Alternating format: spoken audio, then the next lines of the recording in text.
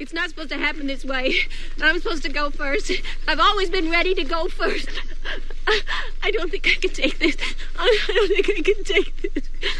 I just want to hit somebody till they feel as bad as I do. I just want to hit something. I want to hit it hard. Here. Hit this. Go ahead, Malin. Slapper. Are you crazy? Hit her. Are you high, Clary? Have you lost your mind? We'll sell T-shirts saying I slapped Weezer Boudreaux. Hit her. Miss Clary, enough. Weezer, this is your chance to do something for your fellow man. Knock her lights out, Malin. Let go of me.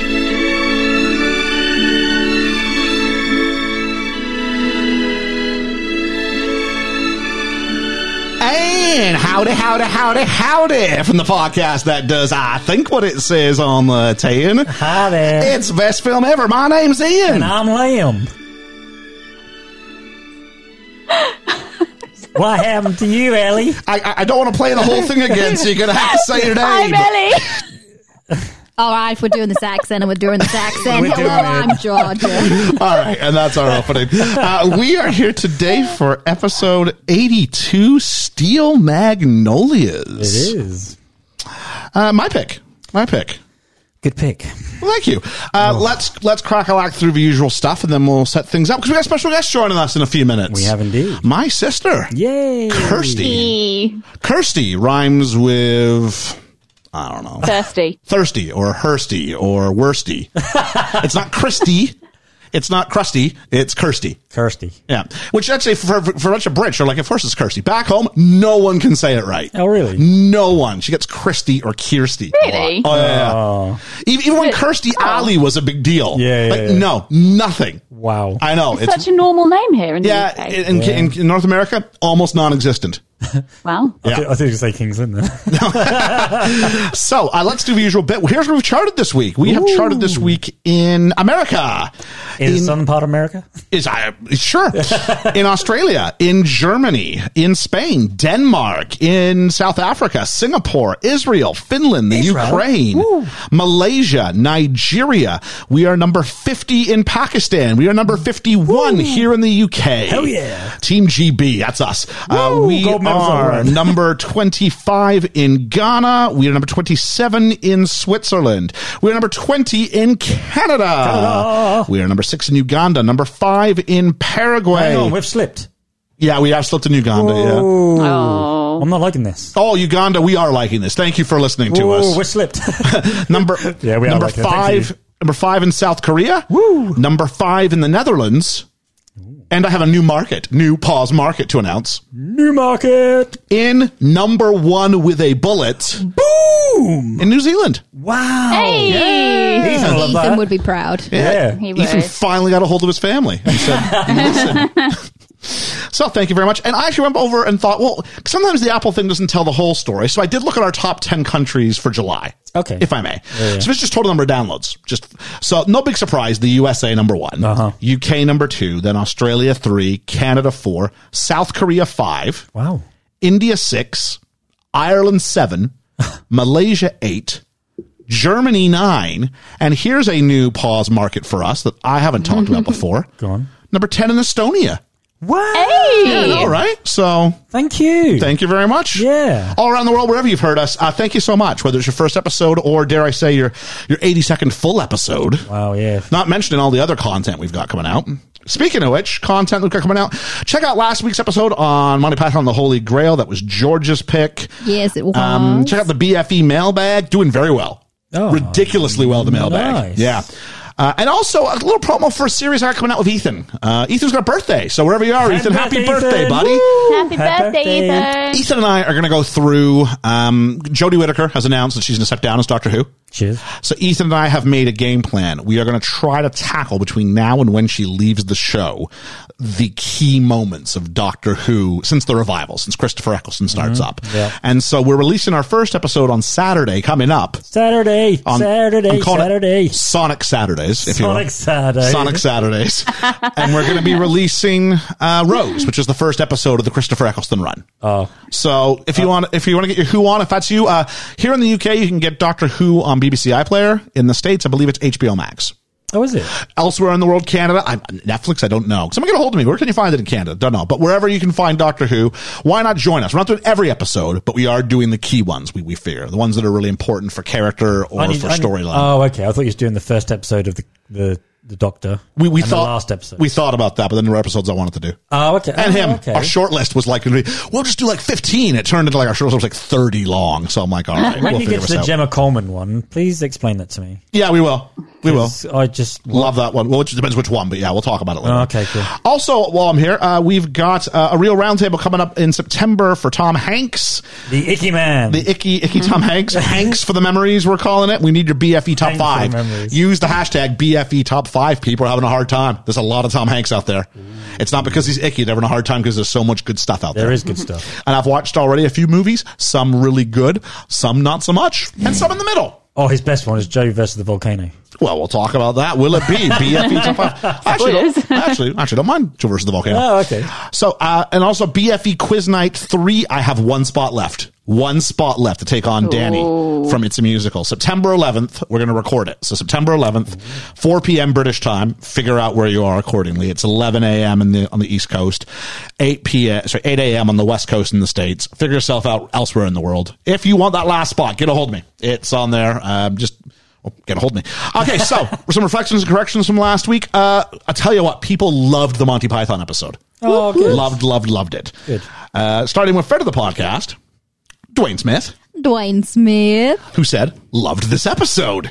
It was so much fun listening to Ian and Georgia quote all the lines like I used to with my mates. Georgia clearly loves it. Amazing content as always.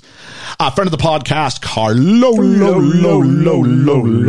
said, Ian and Georgia clearly having a lot of fun with this episode. And so am I. Thanks a lot, Carlo. And people generally just really had a love on for it. Like we said, over half the votes that came in for it said it was a great film. Me and Ellie kind of took a bit of a back seat. Yeah. Well, you did, but how much are you going to contribute to something you don't really care for, as opposed to two kind of super fans, as it turns out. Yeah. So I think that's both natural. Spectrum. It'd be like Grease. I mean, Grease, you kind of went to the front on that one. Yeah. And then for a couple episodes more, when we tried to talk you down off your 10. And we had the 10 talk. 10 talk. That is trademarked. Often imitated, never duplicated. The 10 talk.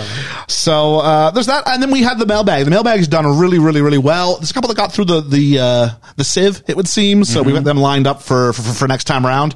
But thanks to everybody who had questions. I love questions. If you got questions about really any parts of it, go ahead. It's still up there. Hashtag AskBFE or hashtag BFE mail call. You want to know what our influences are. You want to know what music we like. You want to know what other podcasts, stuff like anything's up for grabs. So go ahead and, well, within reason. So go ahead. What's your exact address? Yeah. Can I have your account and sort code? Could I have your national insurance number and a copy of your passport? Yeah. If you flip your card over, can you read me the 3 digits on the back? Okay. So I think I've heard from Alex, just so you're aware, all sarcasm, buddy. We don't really want people to do that. Let's do some shout outs. A big shout out to Josh from Your Next Favorite Movie for Best Movie Ever. When this drops, it'll be your week. Oh, woo! I'm very curious. I want to find out afterwards who got the most downloads out of the 5 of us. Yeah. I want to find out, is it me with Little Miss Sunshine? Is it you this week? You're doing Grease. Yes, I am. And we'll talk about the next weeks as we come along, come up to them. Yeah. But you're talking about Grease, and I was actually got to be in the room because, well, let's face it, I have all the microphones here. Or maybe more appropriately, you don't have any. So as a result, I was here for your version. Because he recorded me and you back to back. Yeah. And so I thought yours was really good. So I will say this: if you liked me, even if you didn't hear me, check Liam out, and then if you're so inclined, check me out too, because I really want to win this download competition. He's very competitive. If you're on my side, then don't listen to either of theirs and just wait a couple of weeks. I'm not sure you get how promotion for a podcast works. No, but I understand how competitions work. Also want to shout out to, what a great name, Ian Davies, who said he listened to episode 1 this morning, loved it, need to decide what he's going to do with the films he hasn't seen yet. It's going to keep me busy. Thanks, guys. New favorite podcast. He listened to Back to the Future. He listened to Back to the Future. Woo. I know, right? And then was like, what do I do with this? So I did say, I said our episodes are really companion pieces. So maybe it's a list of films you might want to check out. Do you know what? If he likes the first episode, he'll. I can honestly say we were finding our feet, weren't we? I can honestly say though, out of 82 episodes, the list of movies I would not really recommend might be like 2. Yeah. Really? Is the Hitman's Bodyguard? Yeah. Maybe 3. If I'm being honest, I'd say Howl's Moving Castle. I would be like, no, you can skip that. Don't you dare mention The Crow. I wouldn't be The Crow. Don't mention The Grease. It would be Grease. but Grease, I quit. Most people have seen Grease, so I don't think I'm stopping right there. Maybe The Hitman's Bodyguard. Maybe. Yeah. It's not a bad movie. It's fun. It's not a bad movie. Yeah. It's just there. Yeah. It's just there. I don't regret seeing it. No. And it was even, I do kind of like the ones that are middle of the road because it seems like they're fun to review. Yeah. The ones that are just kind of, all right. Yeah. But there's that. Also, Audrey Everett Gold, who said we're her new favorite station on Verbal. Verbal is some sort of podcast station thing. But I went and looked because because Audrey Everett Gold is involved with Verbal. And I was like, is this just something she says to everybody? And no, actually, no. We are unique in that regard. Yeah. Oh, wow. Thank you so much. She's curating some of our content. And I'm like, well, thanks a lot. If maybe something can come of this. So it's always good to hear that someone likes you above. There's a million active podcasts. And if someone says, I really like you guys. I'll take that. Really nice. And we didn't talk about this when we talked about, Ellie brought up Reverend Bruce. Reverend Bruce. I think it was sort of like a sound effect of like church organ or something like that. It's about Reverend Bruce. But Reverend Bruce said that he compared us to the Rewatchables. And maybe if you don't, if you're not too involved, but the Rewatchables is like a professional, huge podcast. Oh, really? And to compare us to that and say you guys are the same sort of quality as that, I'm like, I will take that every day. Wow. Yeah. So massive. So it's always humbling when people say stuff like that. Very humbling. Thanks, Bruce. Thank you. Hopefully you guys remember Bex from Potato Lady Podcast Reviews. Hey. That sounds cool. She said she threw us some lovely love this week and is a must follow if you want podcast recs because she doesn't have a podcast. So she gives you a rec for a podcast. She's speaking, without any bias. Yeah. It's not, these guys are my friends. I'll go ahead and throw them some. No, she's just listening to podcasts and she lists us on her short list and went, you got to check these guys out. Oh. So thanks a lot, Bex. Really appreciate that. Thank you so much. As always. What's Your Thoughts podcast? We talked about UK, US pronunciations of the words. I'm going to say them North American style. Liam, why don't you do the British style? Okay. Water. Oh, really? Because you guys don't go water. You guys go water. Water. Yeah, okay, so this is a divide because I got picked up on this by my family when I was growing up. They all go water, and I will say water. Okay, so, fair enough. Yeah. Because when I was in Spamalot, I remember I was trying to say water, and they went, no, it's water. I'm like, but where's the T? They went, it's there. I went, no, it's not water. That's it. I'm like, I'm not doing it. I say water. Yeah, water. Water. And then this one will be a bit more obvious. Aluminum. Aluminium. Don't do my head in. But different spellings in the two, yeah. so I can deal with that. But we had some fun with that. And again, friend of the podcast, Dwayne Smith. You're getting the southern drawl. Who confirmed that the full archives are up on Apple Podcasts. For the BFE sports movie list is better than the audience list this month. He said that might have been because all his picks made our list. Off the Radar, who are stunned I haven't seen Rocky 3. Yeah, I hear you. With Hulk Hogan and Mr. T. I probably should have seen it, but haven't seen it yet. It'll happen. Yeah. Thunderlips, yeah, it'll happen. Russell the Postie thinks that we specifically me, should check out Terry Gilliam, and specifically Time Bandits. Time Bandits is good. He did say Eric Idle didn't play Brian in Life of Brian, so... There's a mistake Yeah, it was Graham Chapman again. How was it? Which I was totally... once I thought about it, I went, no, he's right. Yeah. But it's weird. It was like this Mandela effect. I mean, I would have sworn Eric Idle was Brian. Okay. Totally wrong on my part. Yeah. And finally, he loved Liam's anecdote about meeting Tilda Swinton. Hey. He had no idea any filming had been done in the Majestic. It's November 5th. That thing drops in the UK. And as it currently sits, eligible. Really? Yep, as it currently sits. But if it's when it first comes out, I think it's maybe more of a see it or skip it kind of thing. Shall we go see it all together? That'll be kind of cool to see on the it. podcast. Yeah, Liam, reach out to your friend Tilda, see if you can get on the podcast. I'll see if I can we do hope to have a big announcement in the next couple of weeks about a big guest, but we need to finalize a couple of things. It's not Tilda Swinton, but here at Tilda, you need to catch up, you need to keep up with us. Come on, Tilda. we are launching Film Affair Podcast for all the love, Family Plot Podcast for all the love, the So Wizard Podcast for the love, MCU and Me, who have the greatest theme song, maybe even better than M from Verbal Dioramas in the podcast game, but for all the love. Also a great name. MCU and Me, great name. Brody Sports Talk for the love. Film Floggers for the love. I Hate Your Taste in Movies for the love. Adam Y for the love. Sounds like a podcast I should be on. Chance Whitmore for the love. The BKS Show for the love. The Apocalypse Group for all the support. The Effin' Nerds for the love. Loki. They said that they were dying when we brought them up last week, and I said that episode 5 sucks. They even said sucks with like 15 C's on it. Sucks. Carlo from Thieves Monthly Movie Loot said he got concerned when I said last week I got my heroin and crack mixed up. I want to mention that, of course. That, of course, is to do with what's the addiction that Christian Bale's character has in the fighter, not anything personal with me. He also said, to Ellie's defense, I had no big issues with the Karate Kid remake. I still prefer the original. But the remake is not an abomination. It has that fabricated feeling. And I'm not a fan of Jaden Smith, but Jackie Chan is very, very good. For our comment of the day, I have to say that this is sticker worthy. How did you do that? I came up with that the other day. Were you drunk at the time? I was not. So Carlo, go ahead. If I love it or hate it. Carlo, go ahead. Go ahead, get a hold of us. Your address. I'll tell Liam to mail it. He probably won't do it. Have you mailed out Julien's yet? No. Okay, so there we go. I will, Julian. I'm sorry, I will. Julian, there's the promise. So it will busy happen. with work. I've been so busy. Podshare from Holding Our Python episode. Dan Mackeltz says, here's what he sees in his mind's eye when listening to the BFE. When it's me, it's Brian from Family Guy. He thinks of Danny Zuko and he thinks of Liam.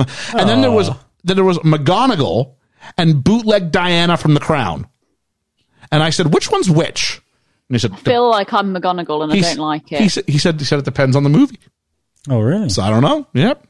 Wow. He wouldn't commit to it. Hermes said to me, you watch your mouth on Pink Floyd. Hashtag Liam is right this time. Yes, I am. I went, whoa. All I said was I don't get it. I didn't say it was bad. I just say I don't get it. Was it also Dan Mackeltz that said I was Monica and Ross's mum in Friends? It might have been. Probably. I don't like you, Dan. I know I don't like Star Wars, but there's no need to be mean. Hermes says, unless the statement is I love Pink Floyd, it is incorrect. Maybe because you're a teacher, you're unable to get it. And I said, you can't have your pudding if you don't eat your meat. Hey, good lad. He did call us a great podcast, though, and I will take that. The Ocho Duro Parlay Hour, I talked a little CM Punk with Spy Hards and To Geek or Not to Geek, who I discussed No Time to Die and Phoebe Waller-Bridge's impact in that. And we did talk about the Scarlett Johansson lawsuit. No, we did, yeah. Because, is that going to come? It's his last chance at Bond. There's no way that comes out unless it's fully in theaters. No. And if you want to hear more about that, Liam and I got together and recorded the theater Skip It on Black Widow, which then I promptly deleted. Somebody went and deleted it. So we will get together and do that again. It'll be a couple weeks down the line, and we'll have you that. Missed a great episode, guys. It was good. It was fantastic. The great lost episode. Great lost episode. The podcast press were calling it the greatest podcast in the history of it did for the world what Bill and Ted's songs should have done. Yeah. Never been created. Chuck goes to the movies. They went and saw Holy Grail on Sunday. We were recording at a revival showing. Only 15 people in the audience. I watched on the big screen. Wow. That would have been cool. That would have been. Alex from Main Street Finance said Gosling is who you want to bring home to your parents, but Reynolds is the one you really want. And I went, so the opposite of the storyline in Notebook then. Yeah. Game for a Movie helped promote the episode on Holy Grail. Thanks so much, guys. It's a musical, so we always make them want to do better. So much excellent content that inspired them, and they're 100% down for when Spamalot ever gets a pro shot out there or something. They want to join us for that. And you inspire us too. Because I guess Drew, I misspoke. Drew loves Spamalot because she played Lady of Lake. Hey, so we've got a whole cast of characters here now. Yeah. So there we go. So we go. Georgia got some love from It's a Musical, saying that The Fiend as the Mad Hatter was a great shout. Mm-hmm. And Ethan got some for saying Rey Mysterio as Bane would be inspired. Backlook Cinema, Zach and Zoe, who do very good work, had a manifesto of counterpoints for what we did with Empire Strikes Back. Dan, you've got an ally. I had to go. I hear you guys. I don't remember what I said about Empire Strikes Back at this point. I know I said the middle part was long. That's about it. On second watch, for a little bit of valuable advice, they're very similar to us, I think. Julene listed us on top of her pods that make her want to step her game up. And finally, Paul and Griff are taking a slight hiatus. Oh. And so they're just trying to figure out the format. They want to tweak it a bit. And they are some of the nicest guys in the film Twitter sphere and on Twitter in general, podcast Twitter. So Even if they hate on Moulin Rouge. that's right. Great pod, but better people. So much like Sierra Leone, come back soon, guys. We'll leave a light on for you. Yeah, absolutely. Yeah. Love me some Paul Griff. Yeah. So, why not leave us a review? It makes us happy. I get to push the sticker-worthy button if it makes us smile. I enjoy the sticker-worthy button. And I thought you said it makes us happy. You're not makes us happy then. I just heard something different. Did you? I Yeah. thought you said minx. Makes us happy? I didn't hear I'm not make. even doing it. I too tuned to the Is it accent now. that southern accent's come back out again? My girl's happy. Do we have our special guest? We do, yeah. She's been there We for do about indeed. 10 minutes All right, now. so Do the special doohickey. let's go ahead and bring them in. All right, and we are joined. This is really weird, actually. I'm introducing my sister, Kirsty. Hello, Kirsty. Hello, Ian. And this is all the way from, it's weird, my sister, but she's all the way in Canada. Canada! That's right. And I'm all the way here. Kingsland! I'm also in Cambridge, Canada. Cambridge, Canada. And I was in Cambridge, UK yesterday. So there we go. There you go. How you doing, Kirst? I'm okay. I'm a little nervous. This is my first entry into something like this. So. Yeah. Podcasting premiere. Podcasting premiere. Yeah. I mean, you know how Liam and I felt 81 episodes ago. Actually, I remember. Long time fan. I remember I asked Kirst to listen to the podcast, and I said, what do you think? And because I opened it, I went, and she went, don't do that. she said, I've unsubscribed for less. And I was like, all right, noted. That was just nervous energy that day. But yeah, it was But my whole episode was, yeah, you were, and it was yeah. very early days, isn't it? It was. And it's hard to find your feet. So anybody who comes on, especially someone who's not involved in the podcast world at all, but jumps in, and that's, friends of ours, from other fashions, like when Debbie comes on or Richard comes on, people who don't do this all the time, to hit that switch and then go ahead and be like, I'm going to join in. I could be a little bit nervous, so I don't blame you at all for that. So, I don't know. I feel like I should do some sort of thing. Okay, I'll ask you one question, Kirst. Is the version of me that you hear on the podcast anything similar to the version of me you experienced growing up? You're a little bit more tame on the podcast.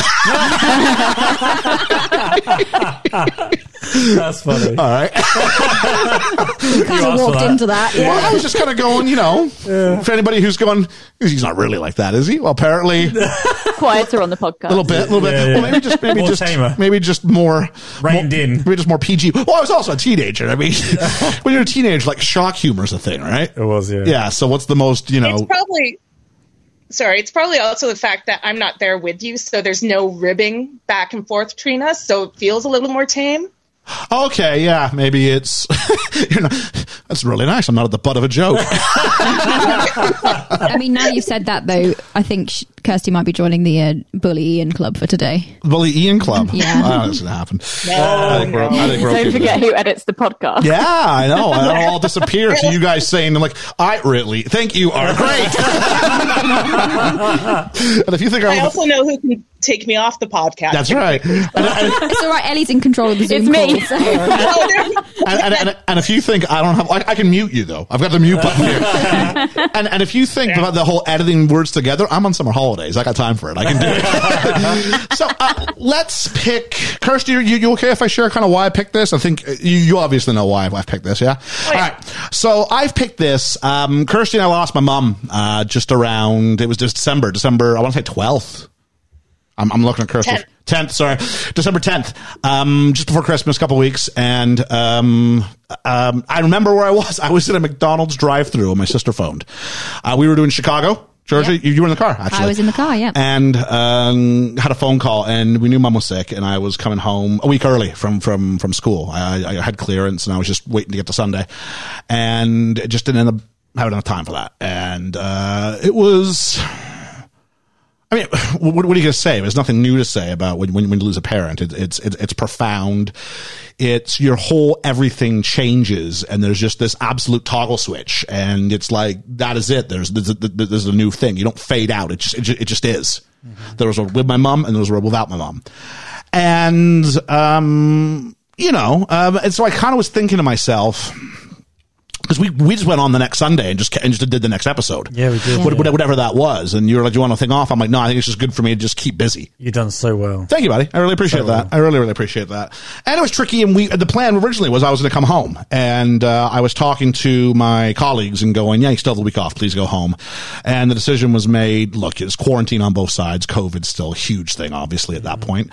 There'd be no point to coming home because I'm going to spend 2 weeks in a hotel. Yeah. And then I'm going to spend 2 weeks in a hotel on the way back. Or not a hotel, I'll be in my house. But it was just like, is that, and there's no gatherings allowed at that point still, so there wouldn't be any sort of memorial. So was it really a thing? So, kind of felt a little bit far from family at a time when maybe you want family. So I'm very thankful to Ellie, Georgia, Liam, Ethan for sort of being there and keeping me busy and keeping me sane. And I was very thankful to go to work actually as well, which is a strange thing. But I'm like, what am I going to do? Sit at home and just let my brain go? Yeah. So I was thankful for all those things. Some people have a job where I can actually stay. I remember I had some students and they gave me this lovely card, and one boy, he knew mom was sick, and he wrote on my card for Christmas, I hope your mom gets better. And it was like I got it the day. Oh. And it was, it was hard. It was hard. And so when it came to me thinking about what to do with one of my picks, I was like, I want to do Steel Magnolias because my mom loved Steel Magnolias as a film. And then I thought the natural thing to do, if she was up for it, was to ask Kirsty if she wants to hop on. And it felt like the right thing to do, because in our family growing up, maybe Kirsty, you want to run with this for a little bit. But outside of, there's two things that were a constant in our house. Number one was food. Food. If something bad happened, we need, let's make something. Let's go somewhere. If something great happened, we need to celebrate. Like you had a bad day, Mom would be like, here, I made you a cake. Yeah. It wasn't a particularly good cake. No. But it was some cake. I remember coming home and Mom had ordered like $50 worth of custom-made baked goods in the bakery. And she's like, have some more. I'm like, Mom, I'm really quite full. And she, well, I'm going to have to eat all these. So I'm not going to obligation eat all these baked goods, Mom. But I mean, like, we'd get together for Christmas and we'd have Christmas dinner, and within like an hour, Mom was like, should we get out the hors d'oeuvres? Because family meant food, and family and togetherness meant eating. And so these things are made. And so even today when we have the podcast, people come around that I cook today. You do, yeah. I think there's a little bit of that. And the second thing that was Mom loved movies, and we were a big movie family growing up. Kirsty, do you want to tell the story about The Saint? 5 minutes into the screening, Mom goes, hey, let's add this to our personal library. Because we have a huge, because we have ridiculous. We have this huge video library, and we were very quick to sort of watch them and go, we should get this. Yeah, we should get this. But we hadn't even hit the title sequence of The Saint. Have you seen The Saint with Val Kilmer? Yeah. I quite like The Saint. Yeah. It's a nice little movie. It's all right. And the opening bit's kind of neat. Like, oh, he's doing these cool things. But I was like, I've never come across. I mean, even then we made fun. We're like, Mom, a little premature. Now, to be fair, we did add it to the library. She wasn't wrong. I think she did. Yeah, maybe she did. Or maybe it was a gift from Mom the next Christmas. Because Christmas was, everybody got given movies, and then we tended to watch them all that evening. And so that was kind of really sort of important things. And I remember my mom watching Steel Magnolias and loving it, and me not really getting it and not getting the movie. And it wasn't until we went back and we revisited it for the Julia Roberts Real Roundtable that I think I saw it with fresh eyes and went, this is a beautiful story. And it's actually, and it is a story about mothers and daughters, which kind of puts me outside of the equation to a degree. But I can really, really appreciate it. Kirst, remember the first time you saw Steel Magnolias? I have got one of the worst memories ever. So no, I don't really remember, because I'm sure once I saw it once, I probably watched it 30 times in a row, because you know me. I do. I'm not going to mention Titanic. No, but anyway. don't do that. We've heard the stories.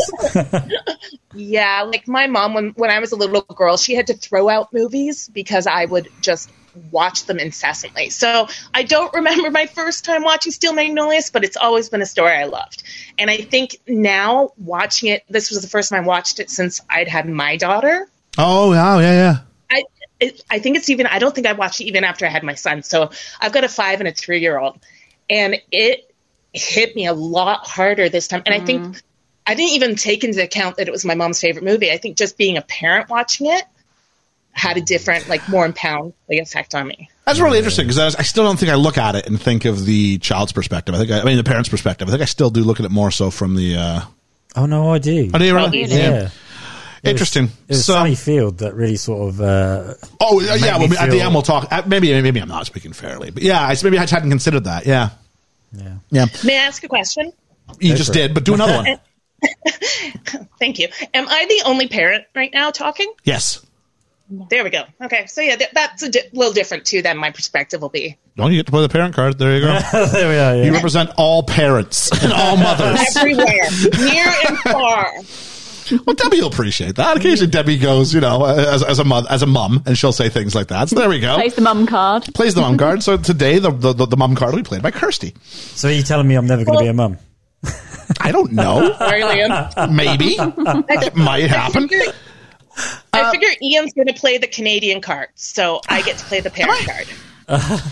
I just play the Ian's always right card. That card gets you out of a lot of situations. He plays But have you still got the Canadian national anthem on the automatic?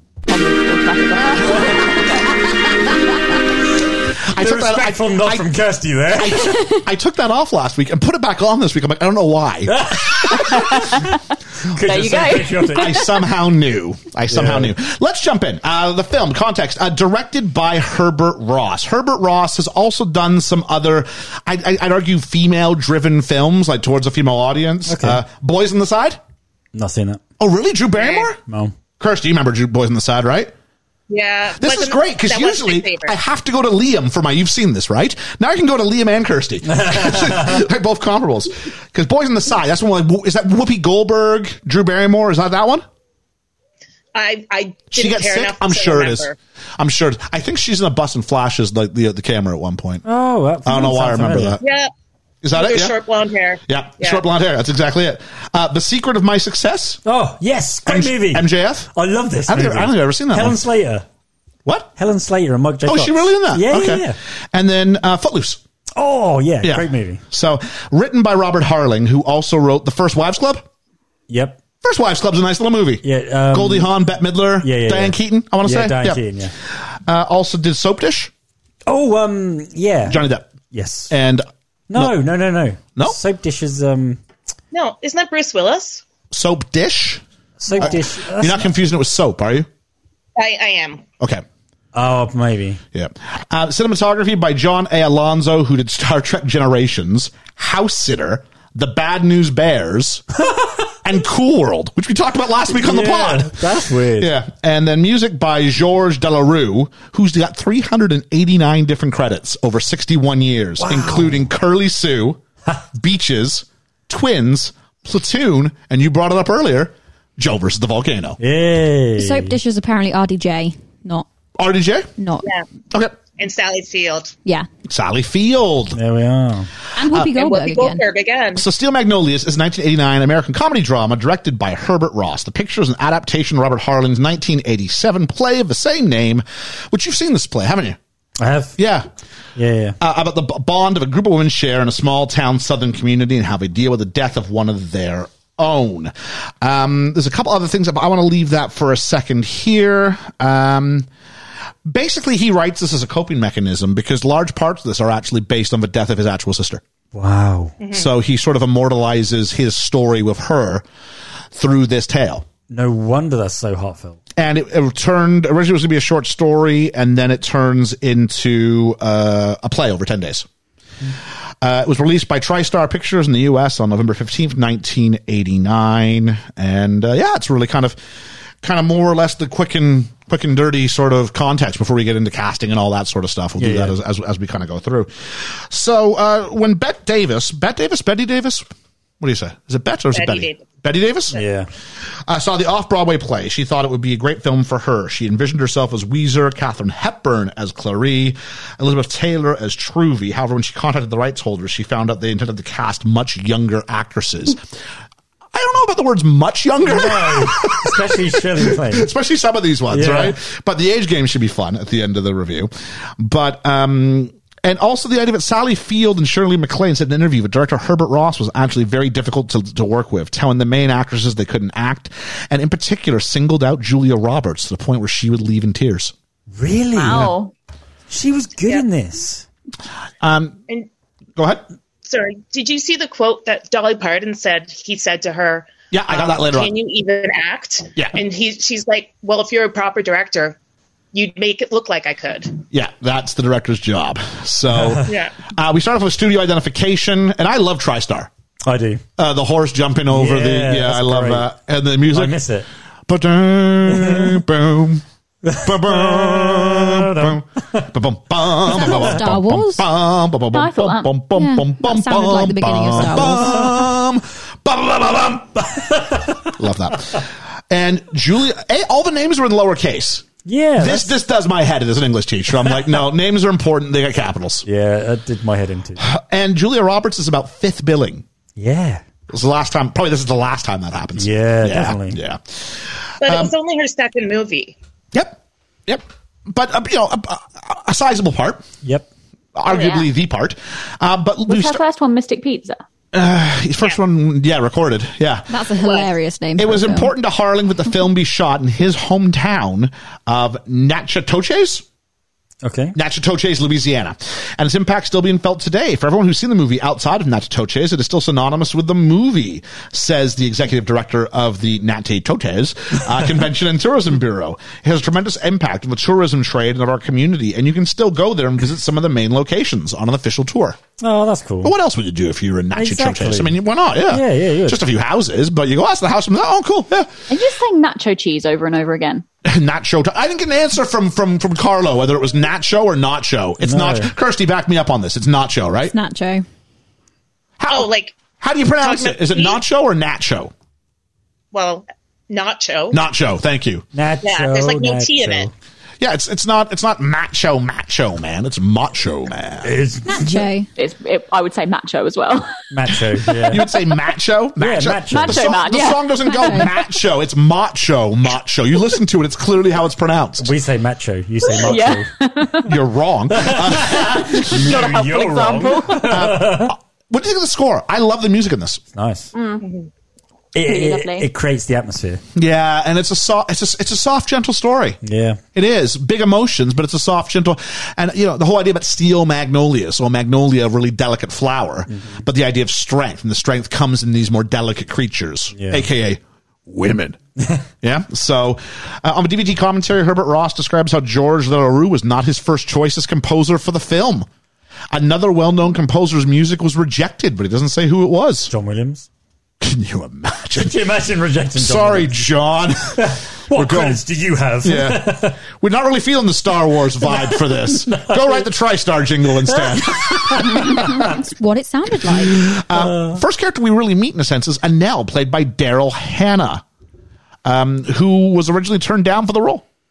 Oh. Who looked exactly like drag queen Katia, if anyone is familiar with Drag Race, and I could not see it, and it ruined the film for I me. think what you're saying is that Katia looks like Kirst. Do you know who this is? I'm a huge Drag Race fan. With glasses, looked exactly like Katia. All right. Director Herbert Ross thought that she was too attractive. She asked if she could come and read for the part anyway. The next day, she arrived at the studio dressed as Annelle, so unrecognizable that security wouldn't let her in.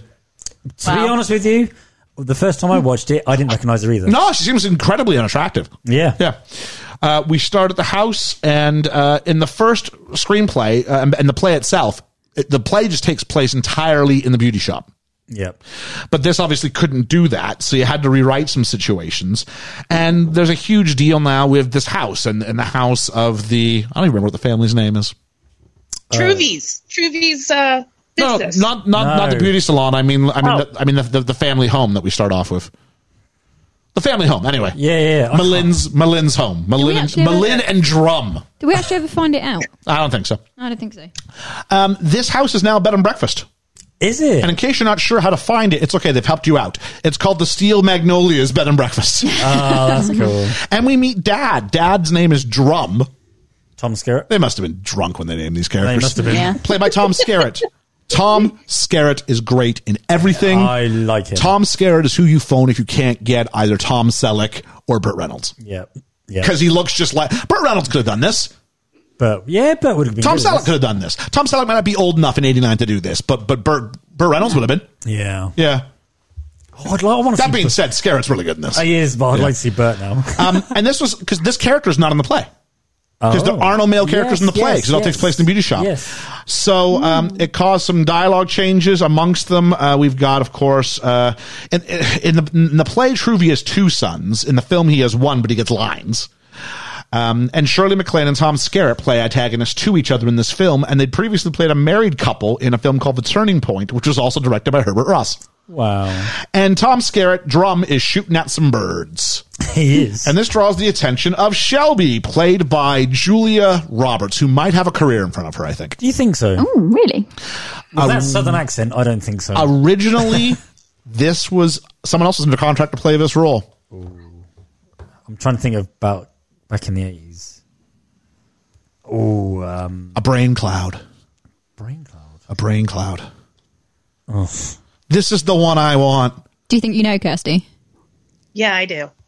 I think it's Winona Ryder, but then It's not Winona Ryder. It's not Winona well, Ryder. she was a young. candidate. The queen of the rom-com. Who could I be talking about? Meg Ryan. Meg Ryan. But Meg Ryan eventually they let her out of it because she's going to go film this little film called When Harry Met Sally. Oh, she made a good call there. Yeah, she did. She did. This is good, but When Harry Met Sally defines her career for a decade. Absolutely. Yeah. Also offered the role of Shelby, though, was, and Kirsty's not wrong, Winona Ryder. Oh, I thought she'd have been a bit too young. They were charmed by her, but thought she was too young. There we are. Which is ironic because I'll say this, there's not that much of an age gap between her and the woman who would get the part. That's not saying the age game answer. That's just saying they're close together. Also in the running, Laura Dern. Oh, okay. Yeah, She Jurassic Park herself. Jurassic Park and the very long neck in Last Jedi. So Yeah. the Yes. dinosaur then. Laura Dern was in the running, but they wanted Roberts, who was filming Mystic Pizza, to audition. And when she auditioned, Robert Harling said she walked into the room and the smile did everything up. And I said, that's my sister. Oh. So she joined the party and she was magnificent. I wish Robert Harling could have stuck around and told the director to take it easy on her. Yeah. Stop picking on my sister. Yeah. In the Sydney version of the play, Sydney, guess who plays Shelby? It's got to be. Nicole Kidman. Nicole Kidman. Let me out of the car, Cole. Let me out of the car. Let me out of the car. Let me out of the car. I'm getting my hair done. Let me out of the car. But Sally Field says about the director, he went after Julia with a vengeance. This was pretty much her first big film. Shirley MacLaine added that Roberts would come to my house every night and say, I think I'm terrible. What am I doing? And she was really in tears. When filming began on Steel Magnolias, Roberts was dating Liam Neeson, her co-star in Satisfaction. She allegedly broke up with Liam Neeson to begin dating Dylan McDermott. Oh. Who plays her husband in this film. Yeah. Oh. The couple eventually became engaged before breaking up in 1990. And Shelby hates her nail polish, her fingernail polish, and her brothers. I'm a bit torn on this because she's such a spoilt brat, but at the same time, it is her wedding day. So Shelby is such a spoiled brat. I don't know. I mean, I kind of have a soft spot for brothers. They're just you know. What do you think, Kirst? How was that? No comment. No, okay, there we go. So the brothers, I mean, they're very one note. They're just, of course, they're just like the troublesome. The only way this could have been more one dimensional is if you made them twins. I know, right? You know what I mean? Yeah. At the same time, they're very much like their father, who was going crazy shooting birds out of a tree.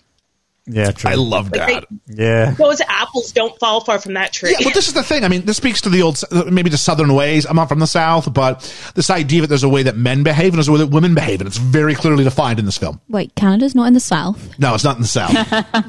Canada America's has hats. You don't wear your hat on your bum. Canada has a South. Contraire.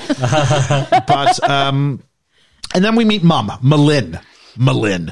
Can Strange someone name. explain this name to me? Because Malin? No. Mary Lynn, maybe? Malin for short? I don't know. I can get Weezer because that's Louisa without the L. That makes perfect sense. Okay. But Except Malin, that's not how Except for it's it's not spelled. It's not how Weezer. it's It's spelled. Weezer. Yeah. but like it's with a southern accent. That's how it Weezer. Weezer. That's All where right. it comes out, and it like but like Malin. What's your favorite Weezer song? Oh, Teenage Dirtbag! Don't be stupid. That's Weezer. That's not Weezer. What's the one where they do the? To be fair, she didn't push the button on herself that way. What's your favorite Weezer song? What's the one with the Happy Days? Oh, it's Buddy Holly. That one. Oh, I look just like Buddy Holly. Great video. Yeah, great video. Kirst? I like it. That's your favorite Weezer song? Okay. I think I like... That's going to be in my head for the rest of the night. I think I like Hash Pipe. You got my hash pipe. I still prefer Buddy Holly. The Green Album, the Blue Album. Love them both. Favorite. Oh, you know what? The Red Album. The Greatest Man That Ever Lived, it's called. Greatest man that ever I am the greatest man that ever lived. I was born to give and give and give. I wonder why you like that song. I know. I don't. If I was a wrestler, totally my theme music. And I thought it was a great idea. And then some wrestler actually used it for a while in Independence as his theme music. I'm like, stole my idea. So there we go. But anyway, back to names that we can't pronounce. Malin. The producers thought people would not believe Sally Field to be a mother to a 22-year-old child until Field pointed out that her first son was pretty close to 22. He was actually just 5 days from his 20th birthday on the day of the film's release. So she lies a bit and gets the part. They age her up, though, in Thingy as well, don't they? Forrest Gump? Forrest Gump, yeah. The twin, not twin boys, but the boys put ice down her back. And I don't remember putting ice down Mum's back ever. I don't think I was that. No. But not even after you I do watch that this to my film. friends. I don't do it to my parents. Yeah, it seemed a bit odd. And the ice came out of her back.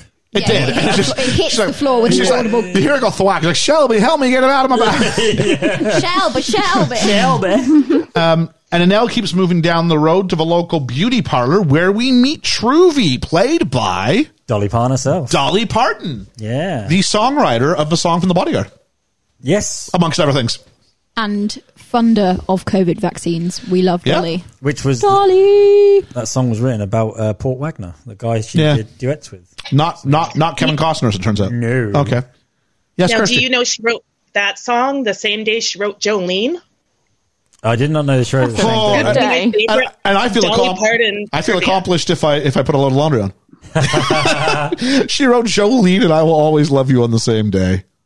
Well, then I gotta say this, that's Dolly my Parton. favorite thing. What have you been doing with your other days? Because you know what? You've been slacking since then. Didn't she do another song called Coat of Many Colours? Are you thinking of Joseph? That's Joseph. No. Did she look handsome? Did she look smart? Was she a walking work of art? No. Maybe it wasn't a coat. Maybe it was a rug of many colours or something of many colours. Okay.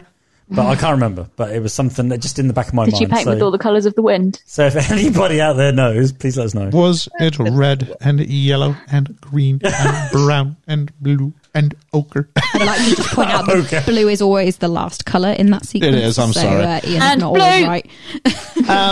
So she owns the beauty parlor. After a poor take, director Herbert Ross, as we said, asked if she could act. She went, no, it's your job to make me look as though I can, which is true. We've talked about this before. A director's job is to hide his actors' weaknesses and to accentuate their strengths, which I brought up, I believe, in The Crow when I talked about how bad that girl was in The Crow. Yeah, she wasn't the greatest. No, she wasn't the greatest. And you know, that's part of the gig is making sure it looks decent. And to his, I mean, he might have been. It sounds like by all intents and purposes, he was a jerk. I'll say this though, he made me believe they could all act. Yeah, and me. I don't think there's a bad acting job with a bunch of them. No. I think Dolly does a great job. Yeah, The only thing I it will- sounds like he's abusive, but it sounds like it's not, and it doesn't justify it. But I will say this.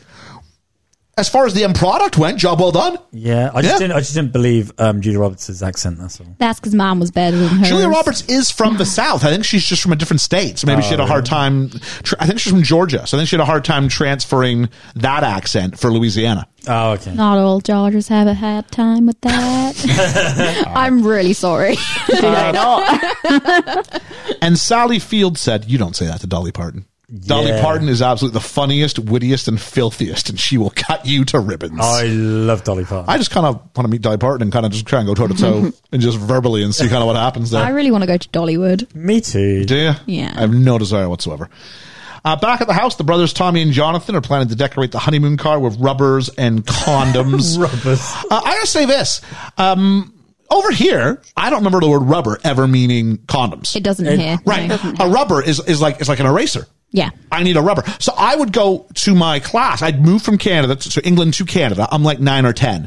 I put my hand up and go, can somebody give me a rubber or something like that? And the kids just kill themselves laughing. And I'm like, what? What have I done? When we were kids, they were called Rubber Johnnies. What? Yeah, I don't remember that. Yeah, no, a rubber Johnny is a condom, but just a rubber is I'm 9, No, so I don't think I got to that point. Yeah. But I'll tell you what. I'll tell you what. The Canadian kids all knew what it was. Jeez. Funny. Yeah, Dude, so we're old enough that they were called other things too. well, Liam's the same age as us, Kirst. So he's probably halfway between me and you. So yeah. The first time I heard condom, it was called a French leather. What? French I've leather? never heard of this. I've not heard that either. Jeez. Wow. So Kirst is 14 months younger than I am, so we're really close in age. So she was the year behind me in school all the way through. So we shared a friendship group, which is great when, like, you know, you're acting, as Kirsty said earlier, maybe not as tame as you should, and yet there's your sister, and you're like, oh, this is getting home. Now, I'd like to go out here and say Kirst wasn't the kind of person who would rat you out at home. Yeah, right. Oh, Kirsty. I bet you're regretting giving that no comment now. Yeah. Annelle gives her first haircut, and Trudy's hair is massive. Huge. But she gets the job. Yeah. Because we're told, I don't know, your techniques are all right, but your form and structure, I'm like, yeah, all right. I'm not being funny. Dolly Parton has those big bouffants anyway, doesn't she? She has So those, much she has static what? electricity in this room. I pick up everything except boys and money. You're right. So I just said that. I just heard she has what? Normally have big bouffants. Those things. Yes. And so, go ahead, Chris. Both Dolly and Daryl Hannah had to go to beauty school to learn techniques for this. They did. Really? Yeah. They went to actual beauty school to get like these southern hairdos. I mean, question this in some scenes. Southern hairdos, and even like in Texas, like big hair is still a thing in Texas. How is it? Amongst like conservatives of a certain age. Yeah. So like big hair, you know, everything's bigger in Texas. Like big hair, the big Dynasty and all that sort of stuff. So Dallas. Their secrets. Yeah. So That's Gretchen Wieners. So, she says, with the wedding and everything going on today, they're going to be busier than a one-armed paper hanger. I just love some of these southern expressions. I wrote some down. And she goes, well, what about Elvis and bits on you? She goes, oh, I'm just like static electricity. I pick up everything but boys and money. And she says, here's my life's motto. There is no such thing as natural beauty. It takes some effort to look like this. And I'm like, fair enough. That's the sort of thing Dolly Parton would I say. can tell. Yeah. Oh, yeah. Trudy's lived all her life, and this is good exposition. She sort of explains who she is and who she is within the community. And we said this before. We said it in Greece, actually. It makes sense if you have someone new to the area. Yeah. You can then exchange all the information you want because they're new to the area. So you would have to explain things. Good exposition. Yes, it was. Why wouldn't it be? Oh, I hated it. If someone's new to the community to say, I've lived here 30 years, that's what you would say to someone who you just met. I thought it was really poor script writing. I thought it was fun. No, I thought it was fantastic. There is some bad script writing to come later. This isn't it. Anybody else? No, you're right. Oh, I'm right. Yeah. Oh, I like that. Yeah, thank you. No, because that is, you're right. No, because that's what you would do. If someone's new, you would explain it. You could explain, basically, by introducing Annelle to all these characters, we find out most of their backstories. Of course, yeah. So it's great. And the next person we meet is Clary, played by Olympia Dukakis, who's great in this. I like her. Yeah. She had a good run. She did. Was she driving Miss Daisy? No. No, it was someone else? Yeah, she was, I think. Was she? No, that was Jessica. Jessica that was Tandy. someone else. Jessica someone Tandy. else won an Oscar the same year or something. She was in Cocoon, wasn't she? I haven't seen Cocoon. I need to. Olympia Dukakis is the former first lady of a town, and she's one heck of a gossip. Her husband's dead, and she's trying to find ways to keep herself kind of occupied, really. Amused, yeah. They start gossiping about Annelle. Clary thinks Annelle might rob her. And we told she was not even 18. Well, she might be 18, but she thinks she has a past. She goes, you can't have a past at 18. If you can achieve puberty, you can achieve a past. Yeah. Love that. There we go. And then we meet someone sneaking into the house. Don't worry, it's just the groom. It's Dylan McDermott, who I know mostly from The Practice. I've not seen The Practice. So what do you know him from? I just know his name. Oh, okay. I've seen it in credits. Kirst, do you know him for anything else besides this? Nothing that I care to remember. The Practice is he had a big run. It was like a legal drama. Oh, okay. It was the same thing that also gave us Cameron Manheim. I think I'm saying that right? Yeah. So he was a big deal, and now he just plays a schmuck in lots of things. Oh, okay. He plays like this corrupt guy now. But yeah, he was a leading man for a cup of coffee there. I'm just one of these sad people that watch credits. Okay. And I notice his name, and I go, oh, that's the name I recognize. Well, he's sneaking in to see Shelby in the tub, so I hope she recognized him as well. You think they got the... Takes it very well. It's very Pretty Woman, this scene. Oh yeah, in the tub. She may as well just been singing some Prince. Yeah, he's charming, and we do find out there's issues with her ability to carry his children, but it's not like, oh boy, that totally makes up for the fact that I can't have children because I'm diabetic. Like it wasn't that. It was like this offhanded comment about how she can't bear his children or carry his children, and I'm like, okay, I appreciate that. It wasn't flat out said. No, but it's there. Yeah, and it's her that's had the second thoughts, not him. Yeah, I like that too. He tells her he's going to make her very happy. Downstairs, there's a brother playing basketball who's never played basketball before in his life. You can always tell when they bounce themselves with the ball, that's not how you play basketball. No. Basketball's all on the wrist. No other part of you should be bouncing with it. Except if you're Ian and it's his ankle on a pitch before we had to do a show. Yeah, that was... Was this Grease? That was Grease. When I injured my ankle between the matinee and the final show. And still went on. Oh, this took like 2 years to fix, didn't it? Yeah. Actually, if I go swimming in Kirsty has a pool at her house, and if I go swimming in her pool, I can still feel it a little bit. Yeah. I'm like, great. I was in the best shape of my life before it happened. That's why you hate Grease, isn't it? That's part of it. Yeah. And so, Mum, Sally Field hides the gun. That was only in the drawer. Only this would happen in America. Do you know what I mean? Someone's gone outside, shooting outside, willy-nilly. It is a bit of a punchline. Ha ha ha, they hit his gun. Yeah, and then they just use what a great gun, and she puts it in the side Here drawer. we'd be like, they should lock the gun up. No, she just puts it in the drawer underneath some letters. Underneath like a letter. And Shelby and Mum disagree about hairstyles. Shelby wants to wear it down, and it's this mother-daughter, kind of combative, but still loving, kind of whatever. And we meet Weezer. And it's that woman, played by Shirley MacLaine, who I'm going to say it's about another person. She's great. She is very She's great in this. Yeah.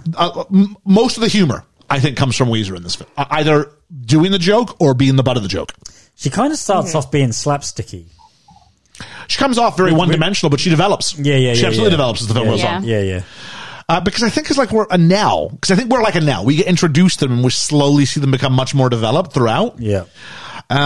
She's struggling with her dogs, and Drum loves it. I think he says, Weezer, you look like ham and shit.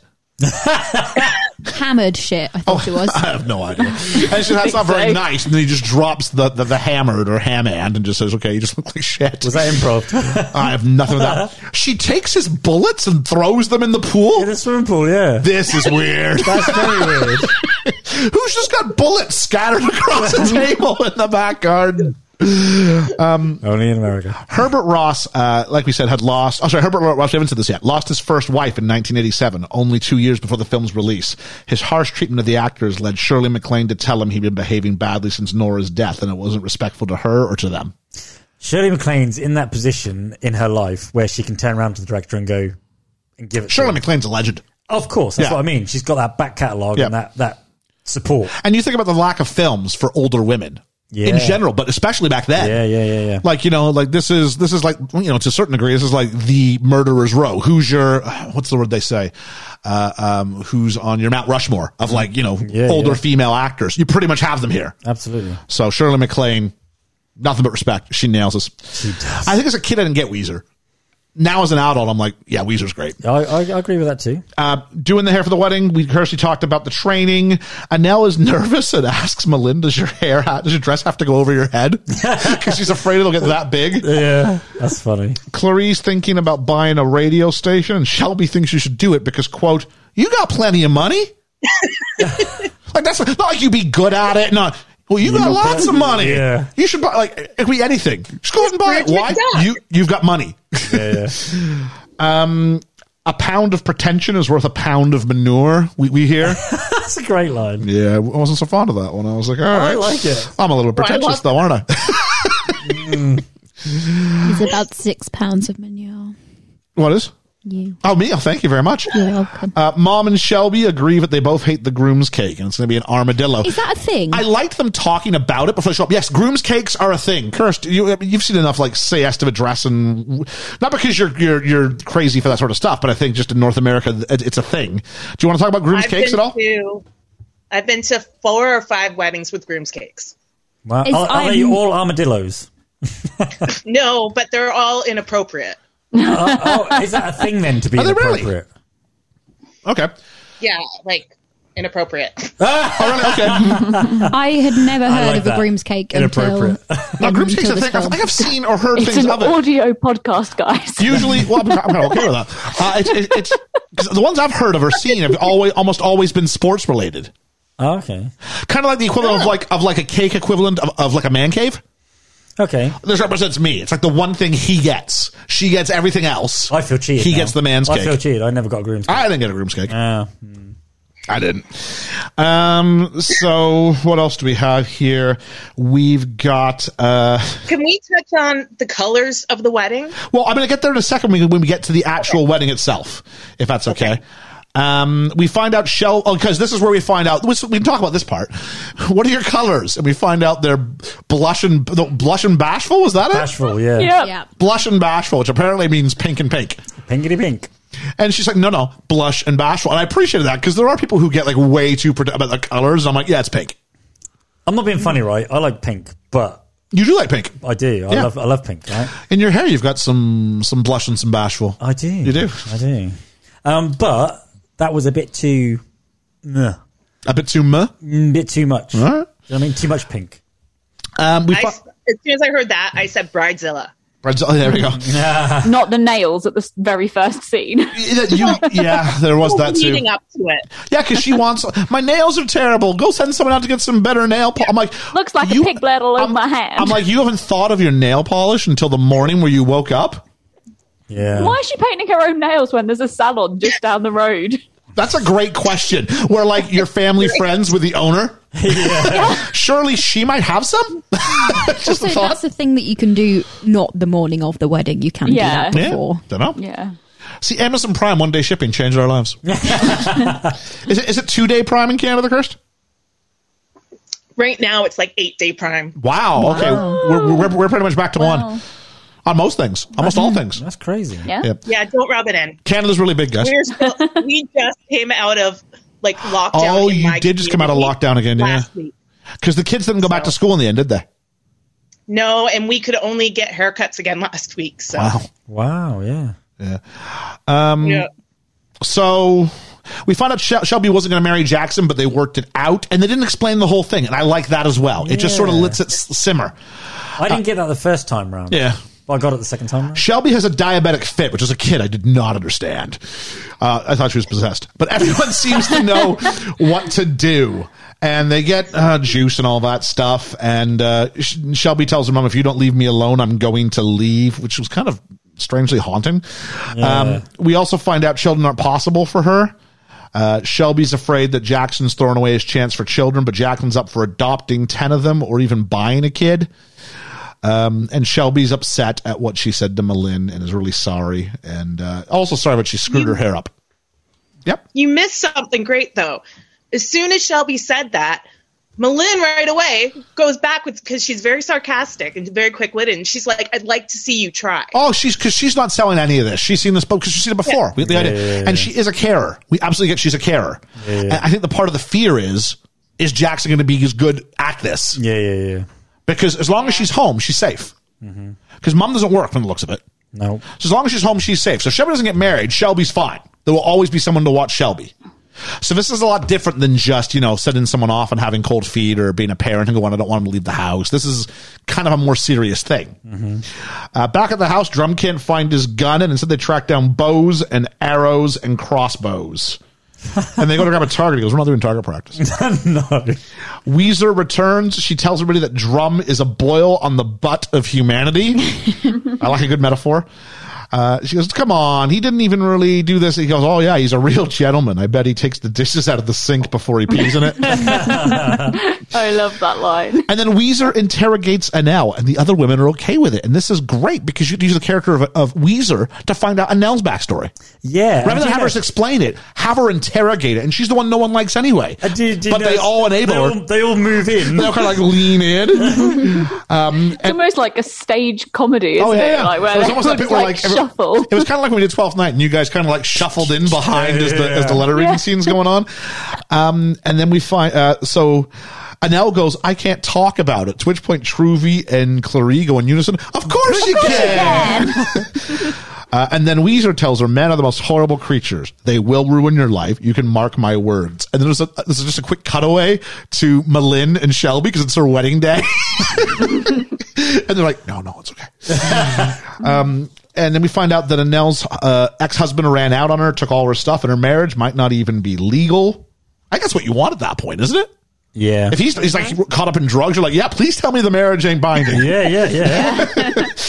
The bad news would be like, now you got to track him down to get a divorce. Well, what? And Annelle's invited to the reception at the very least. Back at the house, Drum shoots an arrow full of firecrackers into the tree. He's lucky he doesn't burn the tree down.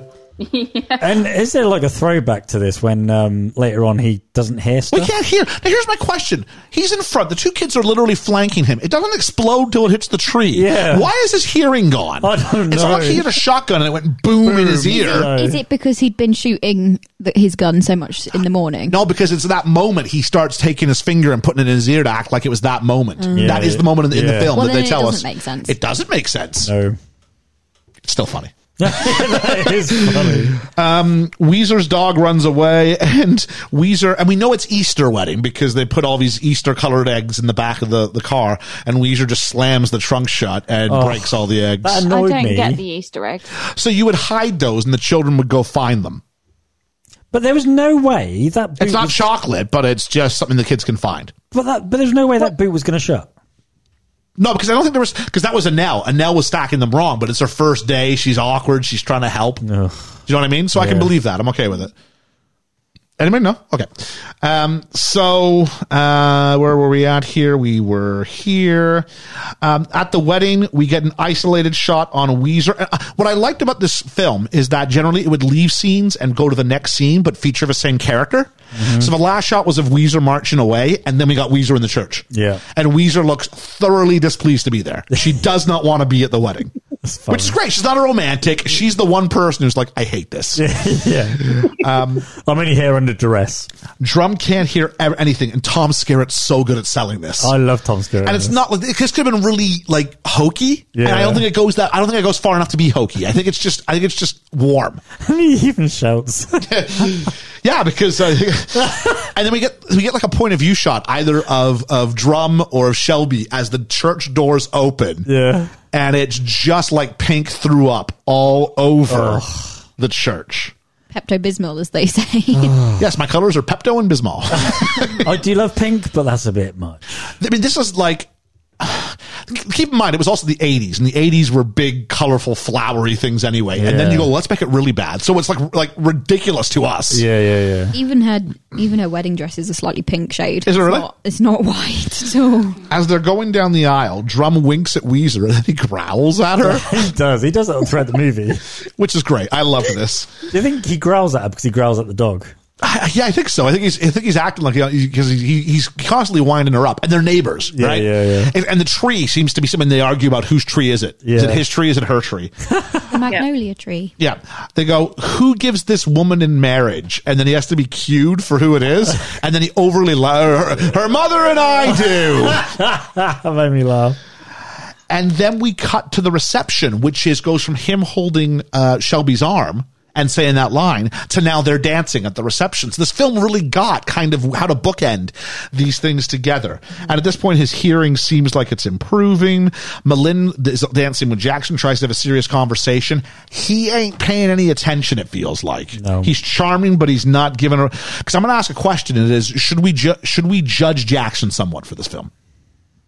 I'm going to leave it there. I'm going to come back to it at the end. Okay. Because I got some issues, I think, with Jackson in this film. Yeah. Annelle is stealing some rolls, and that was tragic. You see his hand just steal rolls. You're like, oh, who's this? Because I forgot. Yeah, same. And then a couple scenes go by, and we see we find out she's stuffing them in her purse. I'm like, oh my god, she can't afford to eat, so she's a steal from a wedding. Yeah, that's called steal magnolia. Obviously, steal from the wedding. Obviously, Drum's got some money. I mean, this is a posh do. It is. They can spoil some. They can get like 9 pieces of groom cake. Well, he used to be a fighter pilot, didn't he? Was he in Top Gun? He was. Oh, brilliant! Is he the commanding officer? Yeah. Oh, brilliant. And so Sammy, I think his name was in the end. Sammy gives Annelle the best cherry Coke in the history of the world, which she only gets once it's free. Yeah. She didn't realize that. And we also found out Truvy doesn't trust anyone that does their own hair. The groom's cake. Drum wants a truce long enough. We get the shot of this armadillo cake, and it's just hideous. Oh. Priceless. It's gray icing. And I don't mind the red velvet. I'm okay to have to look at that. But and of course, who's cutting the cake? It's Weezer, who somehow is, I don't know why she's got the role of cutting the cake, but she's cutting the cake. It's funny. And who's in the arse end of it? well, he goes, give me a piece of cake. And she cuts off the tail end and puts it on the plate. And without missing a beat, he Nothing goes, like a good piece of ass. thanks, Weezer. Nothing like a good piece of ass. And of course, she no-sells. I think he growls at it again as they go away. And I really like that. You know what I mean? It was funny. I loved their back and forth the whole movie long. It was good, yeah. Second half, it disappears. You don't really get much of it. For obvious reasons. Well, yeah. But there's another character that jumps in and takes that role. And then we got Truvy and Clary talk gossip and body shame some poor woman. Don't like this. I didn't like this. I didn't. It's supposed to be, because the thing's supposed to be Clary's a gossip, and that's her character. But they judge this woman because she's bought a $500 dress but didn't wear a corset or a girdle. Girdle. Yeah. Corset, yeah. Or was it girdle? I think they said girdle. Is what Some kind of undergarment. Yeah, some sort of control undergarment. And then we have and then just get the idea about how fat this woman is for the dress she's worn. We had to get a close up of her backside. Yeah, that was, I didn't, because they refer to it as two pigs fighting underneath a blanket, I believe. Yeah. And she's not even that fat. No, I mean the dress is a bit snug for her. I will say that. Yeah, but I didn't. not, but these are supposed to be characters I'm supposed to like. Yeah. And I'm like, I don't. Now, It wasn't needed for the storyline. No, it wasn't needed. I don't know what the point of this was. Yeah. I think it's supposed to get the idea that Clary's funny and sharp, but I'm like, I just didn't care for it. No, me either. And but tell you what though, there's this one couple who does forget two pigs fighting a blanket. There's these two people who are dancing. They're very good. They were fantastic. I want to dance like that. Bring back dancing like that as norm. As norm? Yeah. Normalize dancing like that. Yeah. Let's do it. Oh, I want to dance with somebody. I want to feel the heat with somebody. Kirsty, we don't really sing on the podcast. Yes, we do, Kirsty. Okay. Yes, we do. You don't think I listen. This is a good check. I can see if she's paying attention and listening to the pod. We get another sweet scene between Shelby and Malin as she's gotten dressed into her, it's kind of like the successful suit she wears at the end of Pretty Woman. It is. It's just like a pink version of that. Yeah. Is it normal in American weddings to leave whilst it's still quite early in the day? This looks like not it's that early. I can't speak to the American South. I mean, I've been to weddings where it was done by 2, yeah. Really? But for the most part, it's an evening departure. I was going to say, because it just seemed a bit weird, because obviously it's not an early morning wedding at all, because we get all of that stuff in the morning, you assume. And it's Easter, so how long is the sun staying up for? Yeah. It just felt a bit weird. Well, in the South, a bit longer than up here. A bit longer, yeah, but not ridiculous. Well, when I went to Louisiana in October, it was still light at 9:30. Okay. But still 9:30 is a bit. But I'll tell you what, Malin's shaming everybody. Oh, do you have to go so soon? It's like, no, go back in and have another piece of cake and dance some more. We paid for the band till 11. Because everyone was, you're leaving so soon. It's the most passive-aggressive welcome line ever. And then we've got, she says to, Shelby says to her mom, you finally got rid of me. She goes, I think you'll be back every now and then. Shelby wants the small talk, and mom's like, you need to be serious. Yeah. And I understand both women. I do, because if you're Shelby, you've been handled with China gloves your whole life. Yeah. Don't touch her, she might break, and that would get maddening. On the flip side, if you're Malin, you've been dealing with her with like she's a China doll, because she is. Yeah. And if you don't, she will break. Yeah. And this is what upsets me later when with the father and the kids around the table. Yep. Which we'll talk about that. Yeah. And then the condom car arrives, and I'll tell you what. I like the fact they brought it up earlier, so that we saw it when they did it. I'll say this much though: there's way too much alcohol being consumed by that car. That thing's a drink driving thing happening big time. Shelby and Jackson leave. As they leave, Jackson and Shelby kind of hug Malin, and they run out of the shot, and we stay for the first bit on the parents. Then we cut to them, and we come back to the parents, and we're a little bit closer. And then we cut back to the couple finally getting in the car and start to drive away, and then we get really close, and Drum looks happy, and Malin looks concerned. Yeah, she does. Really, really well done. And then when she thinks her Constant daughter's worry. looking at her, she puts the smile on and waves. But it is that. Sorry, Ellie, didn't catch that? Just constant worry. Yeah, constant worry. That's what motherhood is. That this movie would It's tell really me. sad, yeah. Yeah, I mean, when it's bittersweet, isn't it? Yeah, I think when she puts the face on, smiles and waves, she is happy. It's for genuine, her. yeah. It's not that she's not happy for her. It's just that she's so worried that she's struggling to put on that brave face. Yep. But you can tell that Shelby, her whole life, never was told no for anything except for her health. Yeah. Oh, she's definitely spoiled. Oh, completely. Yeah. Without Yeah. a shadow of a doubt. Yeah.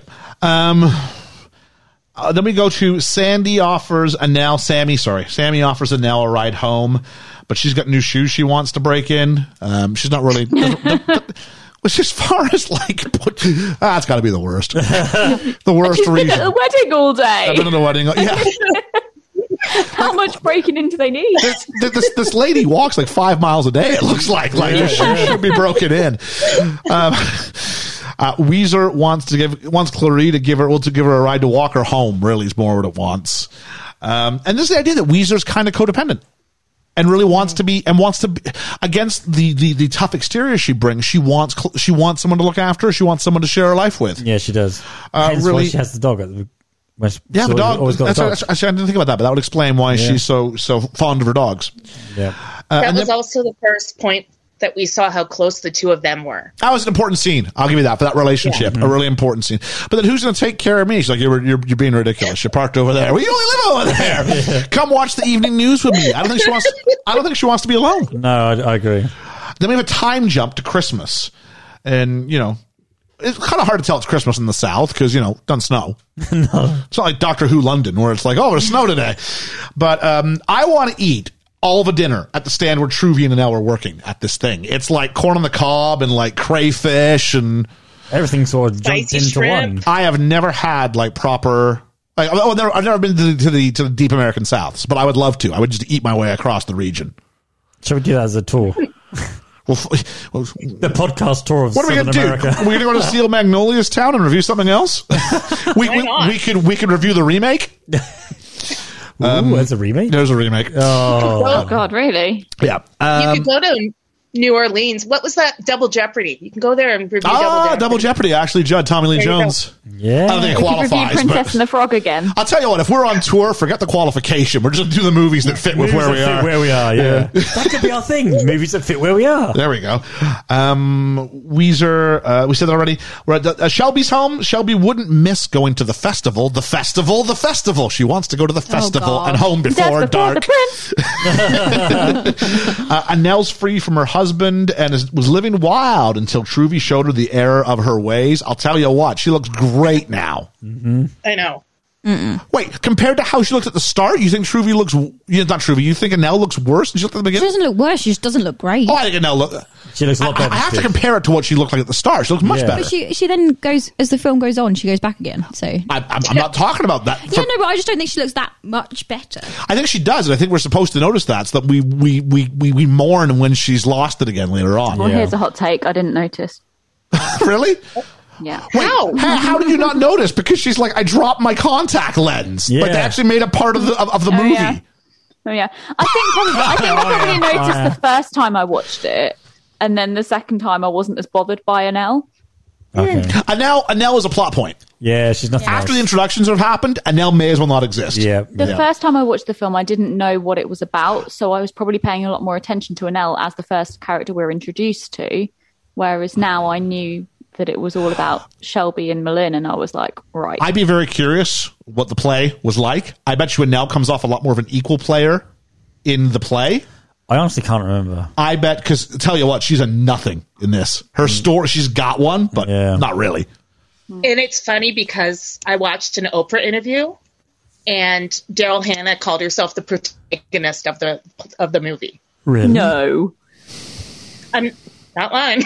Wow. I had to look up what protagonist really meant because I was like, she's the first character. Makes sense. I disagree, but she is the first character we're introduced to, and she's the last event that happens in the film. She is, yeah. Fair enough. And I think she's how we get to meet all the other characters. Yeah, she is. I mean, she's a plot device by which, I guess, but I think she's just a plot device. Anyway, Clary has bought the radio station, and she's now the color commentator on football games. The color commentator I love this. Isn't the person who calls the play. That would be the play-by-play guy. But the color commentator is the one who shares stories. So when we watch, speaking of which, fantasy football coming back. Fantasy football. Looking forward to it. Football Sunday. So when they go, oh, there's Tom Brady throwing for a 15-yard completion to Rob Gronkowski. Then the other voice comes in and goes, oh, it's so great to see Rob back after all those years of being retired. That's the color commentator. Oh, okay. So in this case, she actually takes color commentator to be somewhat literal because we'll find out in a second when we go into the post-game show. She enjoys this. I really loved that scene. Okay. Truvy goes home, and Spud, and this is an interesting story that I thought could have been more developed as well. Spud and his sort of story. He's clearly battling with depression and what it means to be a man and take care of your wife, especially in a much more men do this, women do this place in the American South in the late 80s. Shepard, who we saw on The Notebook. Ellie, do you recognize this? No. I believe Dolly Parton's husband is Rachel McAdams' father in The Notebook. I think you're right. What? Yep, Sam Shepard. Take a look if you want. I will. I look forward to it. He looks like a poor man's Willem Dafoe in this, though. He does. I was like, who's that guy? Green Goblin, Spider-Man. And he's really struggling. He didn't go to the wedding. He's not going here. So she goes everywhere by herself. And everyone goes, oh, how's he doing? Oh. And you mean Ryan Gosling's father? Oh, he's Ryan Gosling's father. That's right. I got it backwards. That makes sense. Yes. I just looked at a picture of him and was like, "Oh, okay." Because Rachel McAdams' father's got really dark hair. Yeah, it's hard to see him. Like, I couldn't place him when he wasn't hitting on his son's girlfriend. We get to the post game show, and Weezer and Clary are in the dressing room, and Clary's talking about the uniforms. It's funny. And Weezer is using her mirror to spy on the men. Now, get on her. It's cute. Yeah, I know. You know what I'm going to say? I know what you're going to say, yeah. Let's reverse it. Yeah. Let's imagine it was like a women's football team. Yeah. Soccer team, whatever you want to call it. And there's an old guy there, Walter Matthau, or James Garner, with his mirror. Closes it. But I don't know what it is. It is cute. It is cute. And it was a different time. And I will give you that. Yeah. Weezer then challenges Clary and goes, nobody cares. You're making a fool of yourself. I think it's funny, actually, going back to that, because she hates men. And she's hating on them all the time because of her bad experiences. Weezer, yeah. Okay. And now you're seeing her perv on men. So you're seeing a different side to her. I think that's why it's funny. There's some guys wrapped in towels and some guys who are just bearing it all. Bare naked, yeah. Bare naked. Back to the house, and they're talking Christmas presents for the men in their lives. This would be Malin and Shelby. And says, you know what Jackson's giving you to Shelby? And Shelby's giving me furniture. Oh, must be nice, Mr. Big Shot Lawyer. What, for the living room? Not for the nursery. I'm pregnant. Malin doesn't take it well. I realized that. Yep. Shelby wants a congratulations. She just goes, congratulations. This is a great little scene. Cracks an egg. Yeah, this is a great little scene. I don't know what they're cooking. I don't know what they're cooking. I want some of this. It's just a massive omelette. This is a great little scene because you can tell that Malin. I want to say Sally. Malin. It's like Bolin. Malin. Yeah. Malin. You can tell that she's not happy whatsoever. Yes. And you can tell that because she knows better. Yeah. And you can tell that what's Julia Roberts? Shelby. You can tell that Shelby is looking for reassurance. Yep. And so she wants that experience like all her friends have where they go home, tell their mom they're pregnant, and they jump up and down together. Yeah. She wants that. She knew she weren't going to get that, but she's pushing for that. It's so sad. I understand both characters fully. I totally do. Which is why I think it's written really well. I totally understand this. Such a good scene. Now, Mom wants to know what Jackson thinks of all this. He's really excited. This is my issue. Jackson should know better. He should, yeah. He's putting her, and we get this really weird statement, and I want to do this because, I have this somewhere. I'll keep going through the scene, and maybe if I forget it. Does he listen? No, not yet. But should be Jackson. I said, Malin says, I guess because he doesn't have to carry the child, it's none of his concern.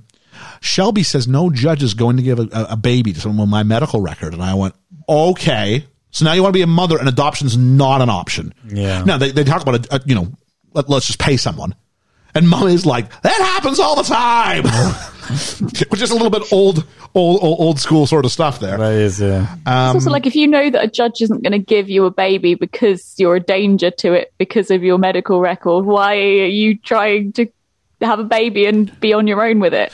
Because she wants it more than she wants, and there's a bit more of it too. Because she can't have it. But so Shelby says, I think it would help things a lot. What does this mean? Does this mean it would help my marriage a lot? Yeah, because that's what it comes across. Because if this is the case, Jackson, ready for this, effing nerds? Jackson sucks. Yeah. Yeah. Because that tells me they're having problems. And the baby is the fix-it. Fix-it, yeah. A baby is never a fix-it. No, if I can give him this, life will be better. Yeah, yeah. I never picked up on that, and this time it was there, and it was so clear this time. And it just hanged in the air. Yeah, hung in the air. Yeah, it's heartbreaking. Yeah, it is heartbreaking. And so M'Lynn leaves at that point.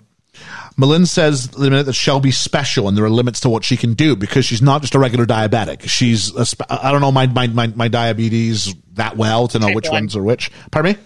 Type 1, type 1. Because type 2 is the one where you can do most stuff, right? Yeah. My friend, her daughter is type 1. Type 1? Okay. And that's very hands-on. She has to keep...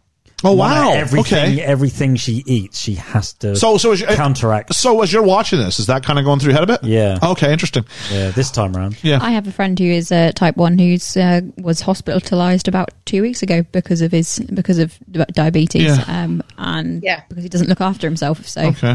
It's very serious. Yeah. So, you can't just say diabetic. That's not the same. They're not equals on this one. No. And so, Shelby's convinced she knows better, and Mom's convinced that Jackson doesn't care, and this is the impasse we have. Shelby sees this the opportunity of a lifetime and a little piece of immortality, and I'm like, knowing what's coming, I'm like, yeah, I know. So the people who hadn't seen this before, let's really just you, Georgia. What's going through your head at this point? Who are you siding with? At this point, I'm going, this film is fucking boring. Oh, really? Yeah. Oh. I genuinely think, because I had no idea what was going on or what was going to happen, all of these little side bits that you're talking about and all these little kind of like almost Easter eggs for what's coming up, this foreshadowing. Easter eggs. All this foreshadowing means nothing to me, and so it's just little convoluted lines. And it was really, really quite... I was just going, I don't get it. Ellie, I do not get it. If I may, Ellie, how many times have you seen this? Just twice. Okay, so can you sort of compare your first time to George's first time? Well, the first time I watched it was because you said that it was a brilliant film, but I really enjoyed it the whole way through. There wasn't really a moment, like sometimes you watch a film that someone recommends and you're like, really? Like, is this going to pick up? Like, I never. Yeah, usually we call those your picks. Rude. But after I watched this the first time, I recommended it to my mum. I thought she'd really, really like it. Yeah. And she turned it off. Wow. Depends. Now, hang on. Turned it off for what reason? Because she thought the quality was poor? Yeah, she thought it was really boring. Okay. So I just thought as a mother it could have also been troubling on a different level. I think if you've known someone who's been through certain things, because again, I've also got a friend who's been through. Later on, we find out about something else. Yeah, and so that was also playing on my mind. So I'm balling up at this point. I'm balling through the whole movie because there's touching nerves with me that of people that I know. I hear you. I'm not taking any of that away. What I want to do is say I think this still has that impact, even if you don't have that in your life. Yeah, because I didn't have that when I first watched it. Yeah, but I still had that impact on me. Not at that point, but at certain points, the film wants you to feel that. Yeah. But this time round, with people that I know who's been through same things, I was welling up with what's going on. So M'Lynn says that Shelby's desperate, and you can see it in her eyes. She is desperate for this. Oh yeah, and she's desperate not only for the child, she's more desperate for mother support. Yeah, just for 10 minutes. Can you have my back on this? Because they're always fighting with each other. Yeah, just give me that moment where you and I can jump up and down. Just give me that for a moment, and we'll deal with the rest later. Yeah. And to her credit and to her detriment at the same time, like M'Lynn can't do that. It's like, I can't jump it down because you're going to have to deal with the consequences of this. And I'm thinking about that. Yeah. And she's thought that her whole life. Yeah. Shelby says, I would rather have 30 minutes of wonderful than a lifetime of nothing special. You guys got to keep in mind that to M'Lynn, she's like Shelby is her something wonderful. You know what I mean? Yeah. And not only that, she's depriving that child of a mother. Shelby's too close to the situation. Can't see it. Yeah. She can't see the painting that's forming because she's too close to it. Yeah. Yeah. And then we do, we jump to, not a time jump, we jump to outside the beauty shop, and Sammy and Annelle are decorating the beauty shop. Probably a part of where she thinks she's the protagonist. We decorate! Yeah, great. Okay. Truvy's got the Christmas quickie. I'm like, that's a... What kind of, this is a massage parlor or what is this? That's funny. And Shelby's like, I'm seeing crow's feet. They're marching across my face. Shelby talks about Owen to Weezer, and they're planting the seeds that Weezer's gonna have a man in her life, maybe. That used to be a couple years ago. She scared him away, and now he's a widower. Weezer married 2 terrible men, had the most ungrateful 3 children ever. And she says, I'm not crazy, Malin. I've just been in a very bad mood for 40 years. That's a great line. I like it. I do. I think my mom saw Weezer as her long-term like role model. Here's who I want to be when I get old. When mom got the last few years, she did get to the part where she would say things like, I'm old, so I'll say what I want. I've waited my whole life to say this stuff. And I'm like, you still can't go around saying these things, Mom. It's my right. But she was determined. She had said the polite thing for all these years. Yeah. Now she's going to tell it as she sees it. I should have been like, Mom, you should have got a podcast. That'd have been great. You can say whatever you want. That'd have been great. The Crazy Jane podcast. You could have called it, and I'll have you know, if I may, like you would have conversations.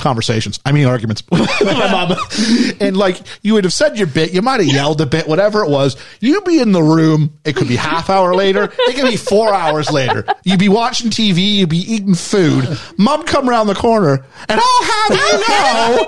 And you're going, what the heck? I'm trying to go, what are we talking about? And I'm trying to replay and that's when you realize, like, although I've been sitting here just eating food, Mom's been replaying the argument for like 4 hours in her head, going, what should I have said then?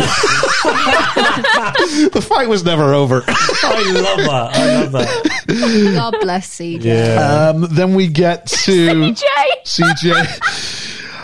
Then we get to the Christmas party, which is at Shelby's mom's house. Malin and what's his name? Drum solo, yeah. Little drummer boy. And this is where Truvy says that separates us. Or maybe it's not Truvy. Maybe it's what's her name? Olympia Dukakis. Clary. What separates us from the animals is our ability to accessorize. I've never been one to accessorize, but I would. It sounds logical. I want to see you accessorize now. Clary then says, if you don't have anything nice to say about anyone, come sit next to me. Because she's a gossip. Not saying because I'll hug you. She's like, because I want to hear what you have bad to say about people. Oh, okay. I took that wrong. Oh, yeah. She's totally saying, if you have anything nice to say about anyone, come sit next to me. I want to hear the trash you've got. Yeah. That makes it worse. Exactly. I love it. Shelby sets up Owen and Weezer, and Weezer just looks at him. He's so nice. This little guy with a bad comb over going, oh, you look great. She's like, so downtrodden though, isn't he? She goes, I'm not as sweet as I used to be. Have you shrunk? Yeah, you shrunk. Yeah. Weezer accuses Malin of having a reindeer up her butt, and then we find out why. And Drum tells the party that Shelby's pregnant. No, he tells them he's going to be a grandpappy. I'm not going to tell you I'm pregnant. Shelby's pregnant. No, I'm just going to tell him I'm going to be a grandpappy. Yeah. Everybody's happy, but then they notice that Malin's left. It wasn't supposed to be a happy occasion. And look at what they said. They said she couldn't have children. Why is Drum so ecstatic about this when he should know the ins and outs of what's going on? I think the film would have us believe that men aren't as strong as women in this family, at the very least. Okay. And so he's giving her what she wants, is that jump up and down moment, and hugs her. And he wants to see his little girl happy, and that's fine. Yeah, I think so does Malin. I think Malin can't divorce herself from the realities that are coming, whereas he can. But that's where that didn't come across like that to me. That came across as though he was like not understanding the full extent of her. I think we get that later. I think we see it later on. Dream. Yeah, he gets to be a grandfather. It was a human moment in that for him as well. Yeah. And she gets that he's given her that moment for Christmas, if nothing else. Now, what we could have done with, and I'll definitely stand by you on this, what this film needed is a scene between mom and dad. Yes. At some point, talking, arguing, something about this. Yeah. Where they explain why they're on the sides they are. I will 100% give you this. The film needs it. Yeah. I suppose if it's been adapted from the stage play and he wasn't in that, then that would have been a whole new... Well, everything's a whole new. It would explain so much more. Just give me a scene so I understand why he's doing... No, I hear you. I hear you on that. And then... analysis, and the doctor said Shelby couldn't have children. And this is where I'm very proud of Malin, because she'd be a good English teacher. Because she focuses on the modal verb. Rather than couldn't, she goes, shouldn't have children. We go, oh. And then, Truvy says, that which does not kill us makes us stronger. And there's a moment, and she won't show it to Shelby. But she says to her girls, if you will, her clan, her girl gang, band, whatever you want to call it. Squad. That's what we're looking for. Her girl squad. And goes, there's nothing that Shelby likes more than proving me wrong. And they do this thing with the hands in the middle. Yeah. It was cute. It was very good. And I think it's the idea, I've talked about this before when we talked about Mamma Mia, but the premise that makes Mamma Mia so popular is the idea that no matter how old you are as women, you're still just a bunch of girls. Yes. Yeah, and I think that's what this shows us. They're still just, they might be getting up there in years, but they're still girls. Exactly. Yeah. So this has been Liam and I discussing, but actually I think that's quite poignant with this film, and we'll talk about that at the end, because I think there's something to be said. But do you guys want to add anything to, or have I pretty much fairly fluently brought up the female existence? Have you nailed it? Yeah. I will share my opinions at the end. All right. I'm talking about the film. I'm talking about this moment and the message it has. Yeah, this moment was all right. Again, I'm not asking for a judgment call. I'm asking, would you agree this is what they're trying to say? That no matter how old you are, you're still a girl, and you still need your friends with you, beside you. It's what they're trying to say, yeah. What are they trying? Yes, what are they trying to say? I'm not asking about if they're successful. I'm not asking... Nobody has anything else to add, Ian. I feel like I've got my hand. I got my hand in the middle, and no one's. Thank you, Liam. No one's joining me. No, I'm with you. Jeez. But I mean, we know that this is a close-knit group of women, because right when Shelby was having her fit in the beauty parlor at the beginning, they all knew what to do to take care of her. Yeah, because they were all kind of doing the usual things for a long time. Yep. And then we got a time jump. Born on the 3rd of July. And this isn't Tom Cruise. No. Nope, this is Jack Jr. And during the scene at the birthday, Jack Jr. is bouncing on Julia Roberts' knee. Mm-hmm. No, he's not. Oh. Not Julia Roberts' knee. You don't see her face. Don't see her face. It's the actual baby's birth mother. I was going to say. Because he wouldn't do it for Julia Roberts. I was going to say.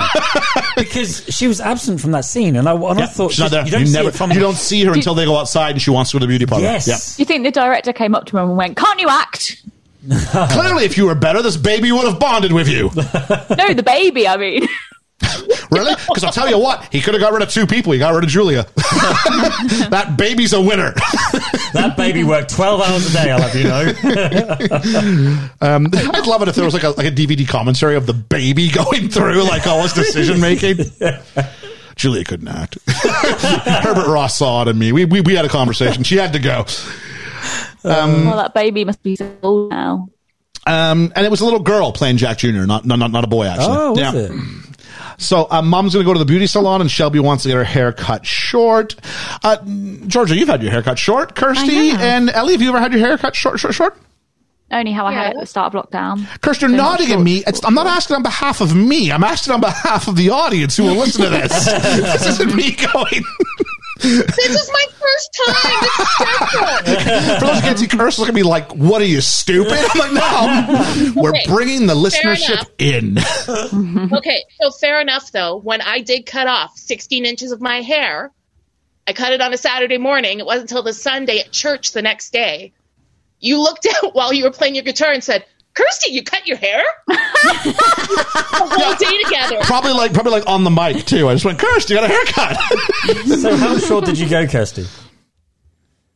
I went like short. Like it was cool. It was, I don't know, past my ears, and yeah. Wow. Nice. It's not a great look when you have super curly hair. And then Ellie, did you say yes, no? I had it cut to sort of just above chin length ear length, whatever you want to call it, at the start of lockdown. This is shorter than that with Julia Roberts. Oh yeah, much shorter. I never went that length. And this you did that for 12th Night, right? Yeah. And this is where it indicates there's something clearly wrong. She looks unhealthy too, and I think that's intentional. But like she's washed out at this point. Yeah. So Clarice telling the story about her nephew, and this is dated, but I think we can appreciate the fact it was 1989, where her nephew said, "I have a brain tumor. I have only 3 months to live.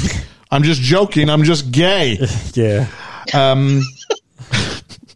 That's supposed to be cushioning the blow, and they said, "Oh, that's cushioning the blow." There shouldn't really be a blow to be cushioned, no, but this is. But again, it was a scandal in the town because it's the American South. Right. Yeah. So then we get. I got on my notes here. Shelby's short haircut sucks. That's not real hair, though. Oh, it can't be. My hair got cut in 10 minutes and looked better than that. Yep. Yeah. Malin's there to support her daughter, though, and she's like, "No, it looks good." Do you know, that was a great little And they're scene. like, "I think I'll have my nails. Let's both have a day of beauty." And she's just there to build her daughter up. She's looking for a mum again for reassurance. And she's there. And she is. She's there. Totally got her. I love that scene. Annelle is a Menning. She's gone back to her pre-liberation days. And I get the idea, like, she steps on a bug, she prays. She does this, she prays. And everybody else in the town seems to go to church. Yeah, they do. But she's caught up, they think, with one of these tent revival groups. Sammy could deal with another man, but not the Father, Son, and the Holy Ghost. That was funny. It's funny. Was that Dolly Parton line? I think it was. Was it? Feels like it was. Yeah, because she's the one who has the inside knowledge, isn't it? She knows it better than anybody because she works at the shop. It would be her. Yeah. Then we start to talk about how can you tell a man is gay? Because we get told back in my day, they say you could tell if a man was gay, but now in the 80s, a man's carriage and demeanor. Who knows? Yes. Yeah. And so apparently the answer is track lighting, or they're called Steve, Mark, or Rick. At which point Weezer comes in and admits that she's got track lighting and loves it. Yeah. And they go, "Oh, I didn't know you did. What did you put it? So it was my grandson who put it in. What's his name?" And his name was Steve. And they all laugh. And at this point, Weezer's still the butt of the joke. Yeah. Weezer's not in the group yet. Weezer is independent. But she has brought tomatoes, everybody.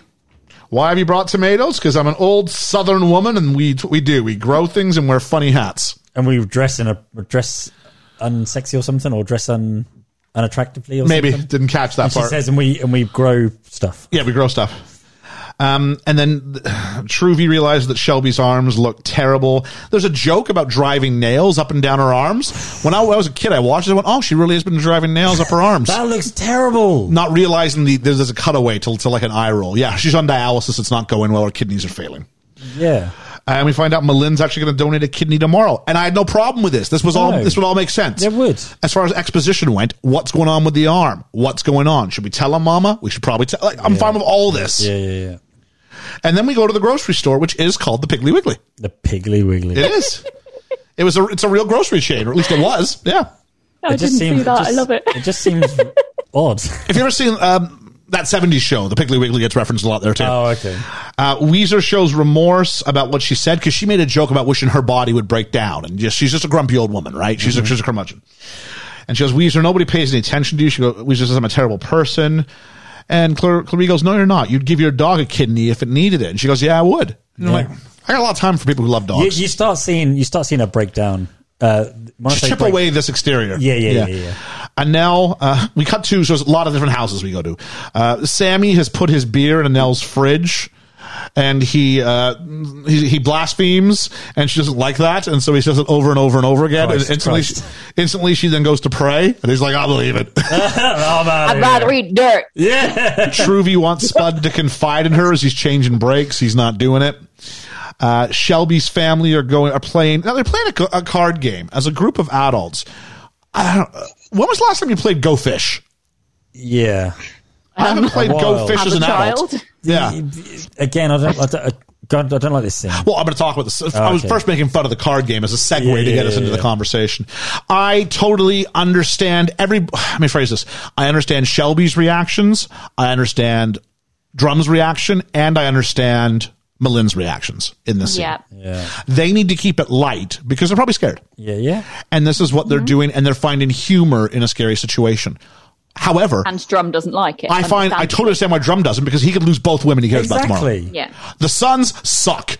Yeah. And Jackson sucks. Yeah. Jackson should not be doing this. No. Jackson sucks all the way.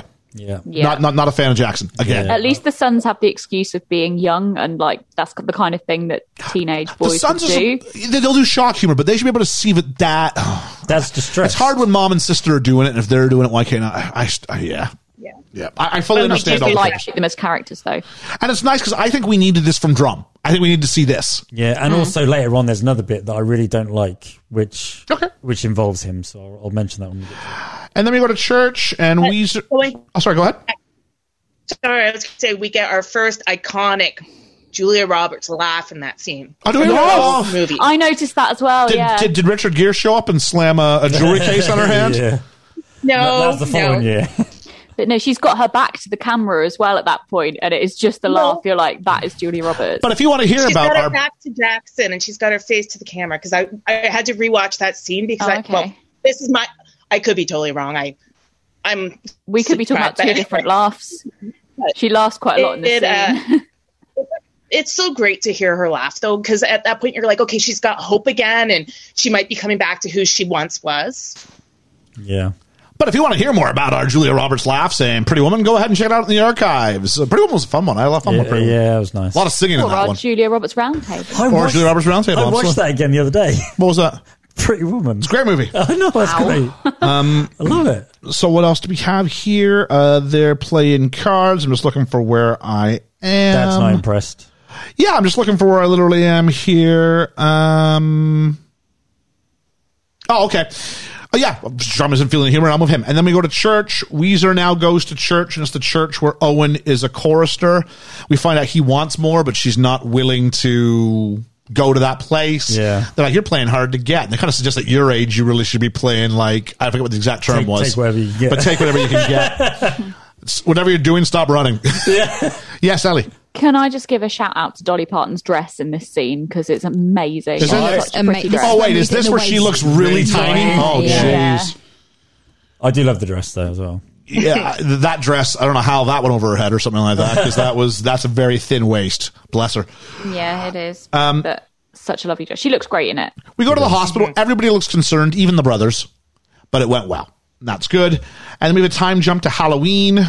Annelle's getting married on Halloween, and Weezer's part of the group now because she helps and joins and takes off the mask, and she's one of the girls. Yeah. And that was nice. They've accepted her over the course of this time. And Weezer even gives Annelle some like really trashy lingerie. That was funny. And says, Sam, you wouldn't mind you reading the Bible in bed as long as you were wearing something inspirational. I think that's great.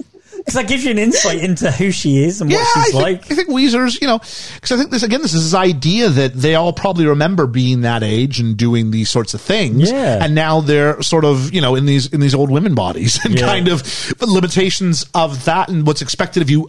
She fights this expectation, but this is what old Southern women do. But I remember what young Southern women used to do and helping her out there. So it's a really nice sort of thoughtful moment. So. Yeah.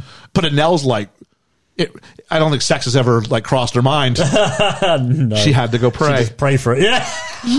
And so then we go to Shelby, who we find out can't be here because she has to work. We get a small moment of her working, and she looks like a patient. Like her clothes are just hanging off her. Oh. And then she has a moment. And at this point, you work at a hospital. Yeah. Go get yourself checked out. Yeah. Because surely she'd have health insurance. I think she knows, and she's like, I would get checked. Oh, yeah, I would. But there's some people react. I worked with a guy. Denial. Well, her whole life's been denial, though, isn't it? Everything will work out. I worked with a guy who had cancer of the stomach. Okay. And he didn't get it checked out for a whole year. And by then it was too late. You hear a lot of horror stories, people who just delay. Why would you not get it checked? Fear. Yeah, I know. And but actually, the worst case scenario at that point wasn't as bad as the scenario if you let it linger. Yeah. Shelby, this was really hard to watch. Truvy tells us her husband, she gets a little delivery and it's like some liquor. And she's like, I'm sure she's going to bed. I'm going to try and keep him up because when your husband works on an offshore oil rig for 7 days straight, I'm like, okay, I get you expositional, Truvy. Yeah. This was the bit where I was like, this is bad writing. Yeah. And we find out that Clary wants Weezer and her to go on a trip to New York and see some plays. She goes, I don't go to plays. I can nap at home. I don't watch films, and I don't read books because if they're good enough, they'll just make them to a miniseries anyway. She's not wrong. Tell you what, now they make him into a 7 or 8 part franchise. They do, yeah. And then we cut to Shelby, and she struggles when picking up Jack Jr. and should make it. Oh, it's heartbreaking. And we cut right when she goes to phone him, and we see him come in, and I think for a moment you think maybe he got home in time because she's going to go phone him. But you see her crawl. You see her crawl up the steps, and she can't get to him. And she's already said to Jack Jr. that they're going to have spaghetti for dinner, and you see the sauce bubbled over on the hob. Yeah. So first you think he made it home, and then you see, the hob's there, and the kid, and I always have a hard time with kids in films crying. Yeah, me too. Because I'm like, what did you do to make the kid cry? Yeah. And the kid's pointing at the right location. And screaming. Yeah. Now, I'm hoping some of the audio was done in post. Yeah. I'm hoping, but he looked upset. He did, and that distressed me. Sounded pretty legit to me. Yeah. Mum card. I'm pulling the mum card. I have to make up a sound effect. Pulling another mum card. I was so angry with her in that moment because she knew that there was something seriously wrong with her, and she didn't call her mom or someone else to be there with her child while she was cooking. You mean once she feels at the hospital, she could have called her mom? Yeah. Now, they live in different cities, I believe. We're meant to believe. Yeah, but we know Malin would have just been there in a heartbeat. Yeah, you're not wrong. But again, this is her. She's been stubborn. Yeah, I know. She's also lived in denial. It's not, what I'm trying to say is, I hear you, it's not inconsistent with the character. Yeah. And then we have an instant cut to Malin walking perfectly down the center of a hospital corridor. Now, this is beautiful. We wouldn't do, but she walks and she seems very, very small, but you hear the sound of the footprints as she approaches and gets bigger. And this is who she is. She is a force. And she's going to make sure that everything's taken care of. In the hospital is a montage. Oh, sorry. Before that, we hear something from the doctors about kidney rejection, and Shelby's hooked up to machines. And we also hear the coma is irreversible. And then we have maybe irreversible. Maybe? Okay. Yeah, maybe. And then we have a montage of Malin caring for Shelby, singing, helping her with physio, photos of Jack Jr. She's humming Hush Little Baby. Is she? Yeah. Yep. Yeah, it's really sad. And then also going open your eyes, Shelby, open your eyes, wake up for your son, wake up for Jack. And it's and... Well, she's showing pictures, yeah. It's always Malin, and it's only Malin. Yeah. The only time anybody else comes in is when Drum comes in, says, go home, get some sleep, get some proper food. And I don't like this bit. I hate it. Now, the one thing is, though, they never explained how long that period was. All we know is that she never left. But they don't explain how long it was. What I don't like is this. He's looking out for her, his wife, and saying, look, you need to look after yourself too. Why can't he sort of take over? And she's like, no, I don't want to miss it. And she's pushing him away.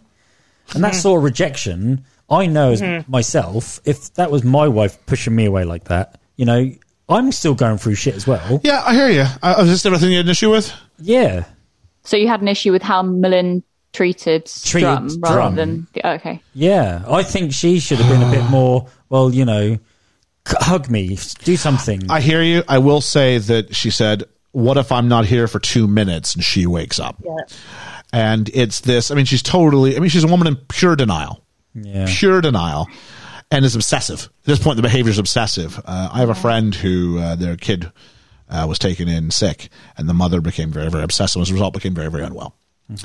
And so this trope of the mother who will power on through everything, not as a trope, I think there's a real maternal reaction to it. But again, it's your daughter. It's this link.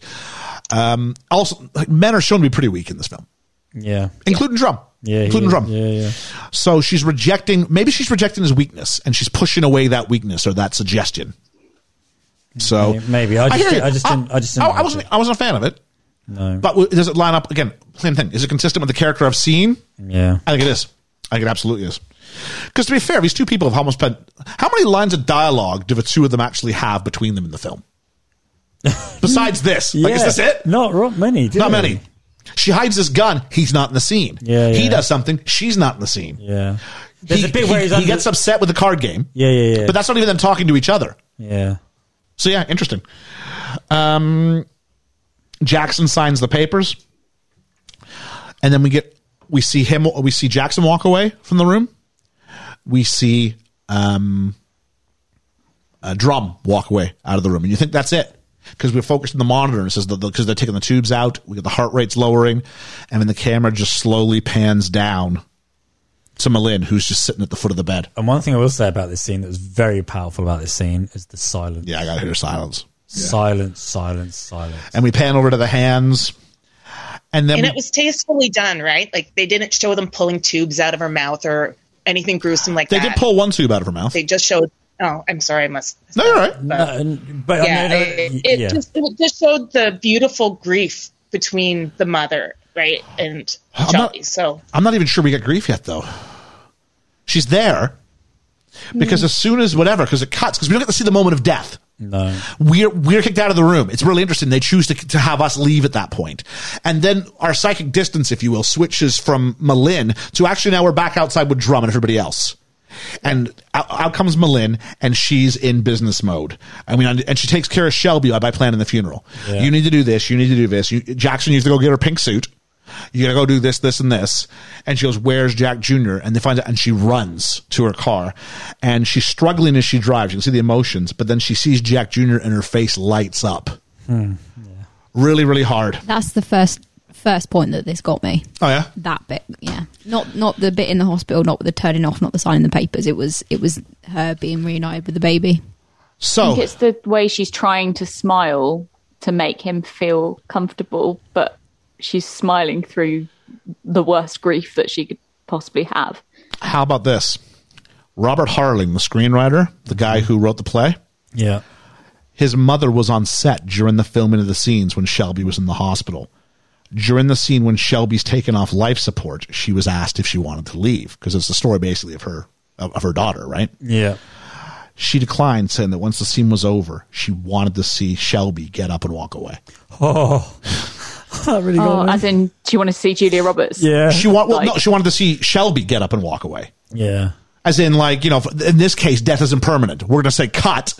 That'll be that. Yeah. Herbert Ross the director wanted an authentic feel of the hospital scenes, so he hired all the doctors and nurses who tended to Susan Harling during her last day in hospital to play themselves. Wow. The same nurse who turned off a life support in real life turns off a life support in the film. Wow. That's horrible. I think it's poignant. I think it shows. Yeah, it is, but it's. I think that's why you feel the whole heaviness of it and the silence of it. It's a heaviness, but it's not an exploitive heaviness. No. It's a respectful heaviness. Yeah. And that's why it's probably so silent. Yeah. That's why nothing is said. Then we go to the funeral, and Spud goes to the funeral. Yeah. And he tells Truvy, he goes, "I really feel sorry for Jackson." Now, this whole time she's been like, open up to me. And she's kind of given up on him. And he goes, "If something like that ever happened to me, I don't know what I'd do." And again, just like at the hospital, at the funeral, the men leave first and the women are the ones, and every man's like going, "Come on, let's go home." And they're like, "No." And they kind of and she's got a girl squad around her again, if you will. And I asked Liam and Giorgio, who are over here, I went, "Do you see the priest here?" Yeah. The priest is played by Robert Harling, the man who wrote the play. Oh. So he's officiating his sister's funeral in a sense. All the women surround M'Lynn, and then we have the cemetery scene. M'Lynn says she's fine. But my question is now, what does she do? Because she's looking around. There's nothing left to plan. Yeah. This is it now. All that's left now is the nothingness, is the emptiness, is the loss. Hands-on for so long. She covered... What's her life? She dealt with that first wave of grief by planning a funeral. Yeah. So there was that. And Annelle says it should make you feel a lot better if it's Shelby's with her king. We should all be rejoicing. I mean, in the American South, this line of rhetoric lines up a lot more closely than it would be maybe somewhere like here in the UK. But I don't think still I think it's bringing any comfort to the person who's just lost a child. Yeah. Not like a grandparent or a parent at an older age, but someone in the prime of life. I think that's hard to hear. Ellie. Just a really lovely little touch that I noticed. The flowers on the coffin are blush and bashful. Oh, are they really? That's nice. Yep. I remember the scene differently. I thought she got a shotgun out? No, I thought she snapped back at her. She's throwing the Bible at her and the God. Yeah. I thought she snapped back at her. And you would be excused for thinking that would happen now. Yeah. Yeah. And that's how I remember it. And yet she didn't. And I was like, oh. So that surprised me. Yep. And then we go to Annelle thinks that her body couldn't do all the things that she wanted to. So now she gets to be a guardian angel and look over everybody, and that's what helps her. It's what helps me find comfort in these things. She says, maybe I'm simple, maybe I am, but that helps me find comfort. And this does seem to ring somewhat true with M'Lynn. And I say in my notes, yes, I made notes. Very little. Oh my God. But I say at the funeral, Sally Field's face at the funeral. When she says that about the guardian angel, you see her face turn and lights up a little bit. There's a moment. Yeah. There's a moment of like, thank you for saying that. Yeah. M'Lynn shows her side of the waiting process. And you get Drum left. He couldn't take it. Jackson left. Men are supposed to be made out of steel or something. There was no noise when Shelby left. No tremble, just peace.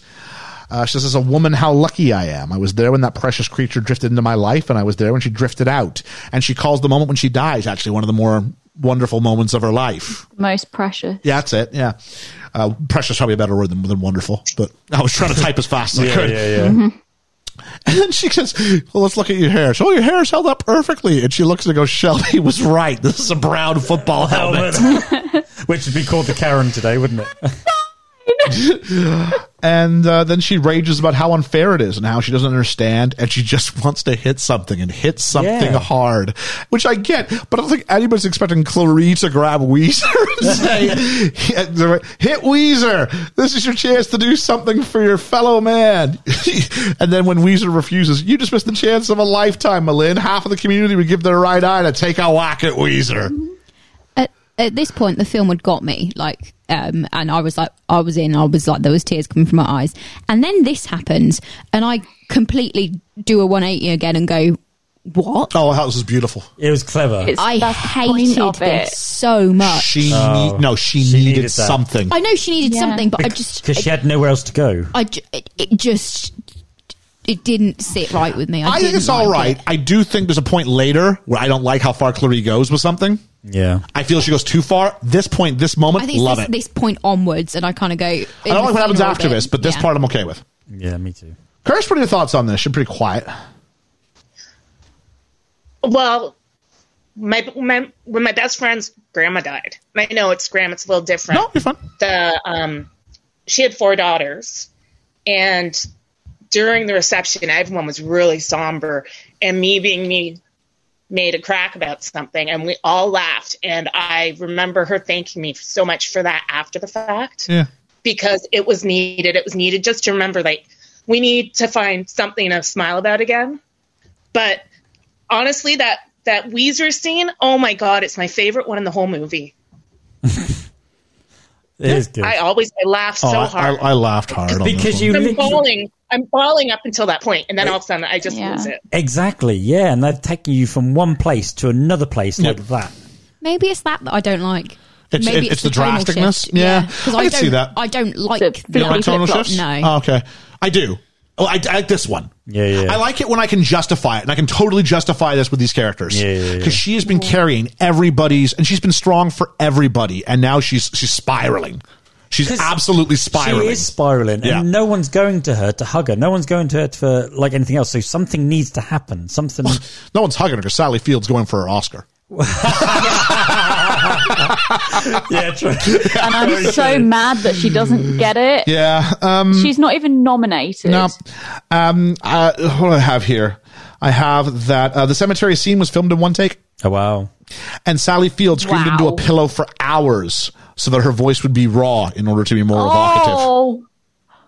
So good old Sally. Good on her. Weezer and Clarice then make up. Weezer tells M'Lynn that M'Lynn's in her prayers. Annelle lights up. She goes, yes, I do pray, but I'm not going to one of your hippy-dippy church revivals in a tent. They'd probably make me eat a live chicken. To which point Annelle, who hasn't spoken besides that one bit of the funeral in what feels like forever. 90 minutes, goes, not on your first visit. And then she's given the smart-ass seal of approval from Clarice. Yeah. And Weezer even strikes Drum playfully as she leaves. Drum seems to be taking this relatively well. He does, doesn't he? He's having a bit of a smile and just sort of chilling out. But that wouldn't I don't want to judge him his grief. I wouldn't want to do that because what you see isn't always accurate to what they're going through. But it's nice that Weezer gives them. There's a bit of a truce there. Yeah.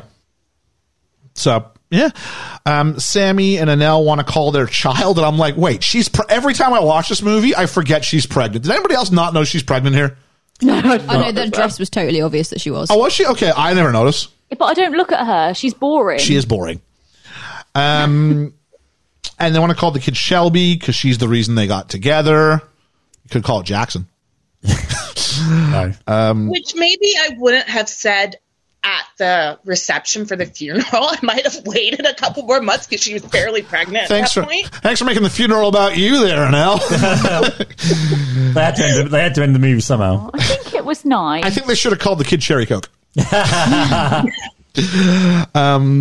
And then we have a time jump, and we're back to Easter, where it all began. Yeah. Sammy is the rabbit, and he's uncomfortable. She gives him a... It seems like this marriage is not doomed to... It's not destined to succeed, is it? I don't feel like it. I think Sammy and Annelle are not going to last. Although we do have a story about the men in the South and the women who love them. Spud has bought Truvy a second location without asking her. Mm-hmm. Yeah, I didn't get. It's really heartwarming, but maybe she's like, I don't really have any plans to like branch franchise, out. Yeah. Maybe she's mentioned it before. It's a big maybe because she's going, I'm a It seems like she had no idea. But aren't you? It's cute though, isn't it? Of course, it's cute. Aren't you the expertise though? Aren't you what people are coming to pay for? So what happens if they have Truvy and Truvy's not there? Yeah. Do you know what I mean? Don't know. The fairy tale. Oh, this is where Clary tells the fairy tale to Jack Jr. about the beautiful fairy Clary and the evil witch Weezer. I thought this was one too many. Yeah. I didn't care for this. No, because that's why the child cries at the end. And he slaps her. Yeah. I'm not a fan of that. No. I just found this really funny. I hated it. Same. You hated it or you thought it was funny? I thought it was funny. Oh, I hated it. Georgia, you're the deciding vote. I didn't really care. Oh, thank you for deciding that. Sorry. Yeah. Let's ask Twitter. Let's ask Twitter. We'll put it on the poll. Because I was making her out to be the bad guy again. Yeah, I mean, I know they have a funny kind of thing. It could have been... It could have been a story that ends and not the idea of the evil witch Weezer's still after you. Yeah. Because the kid's going to meet Weezer. There's no question this kid's going to meet Weezer. You know what I mean? Yeah. But that's why it's funny. Oh, she doesn't tell the kid to slap her around the face, does she? No, you can't really blame the kid for doing it because he's just been told she's a wicked witch. I don't like the child striking an adult is a punchline. Yeah. An adult who's been nothing but actually really quite supportive. Yeah. For most of the movie. And she's just been inclusive in the group. Yeah. And now she's being expelled from the group again as such. Clary doesn't pick on anybody else. No. Now, granted, they're the two oldest and they seem to be each other's. I think there's some sort of it says I love you more of my luggage or so it seems to be like they're each other's like end of like life companion at this point. Yeah. Weezer and Clary. But I think I needed a bit more of a bow on top. Yeah. I agree. Annelle goes into labor.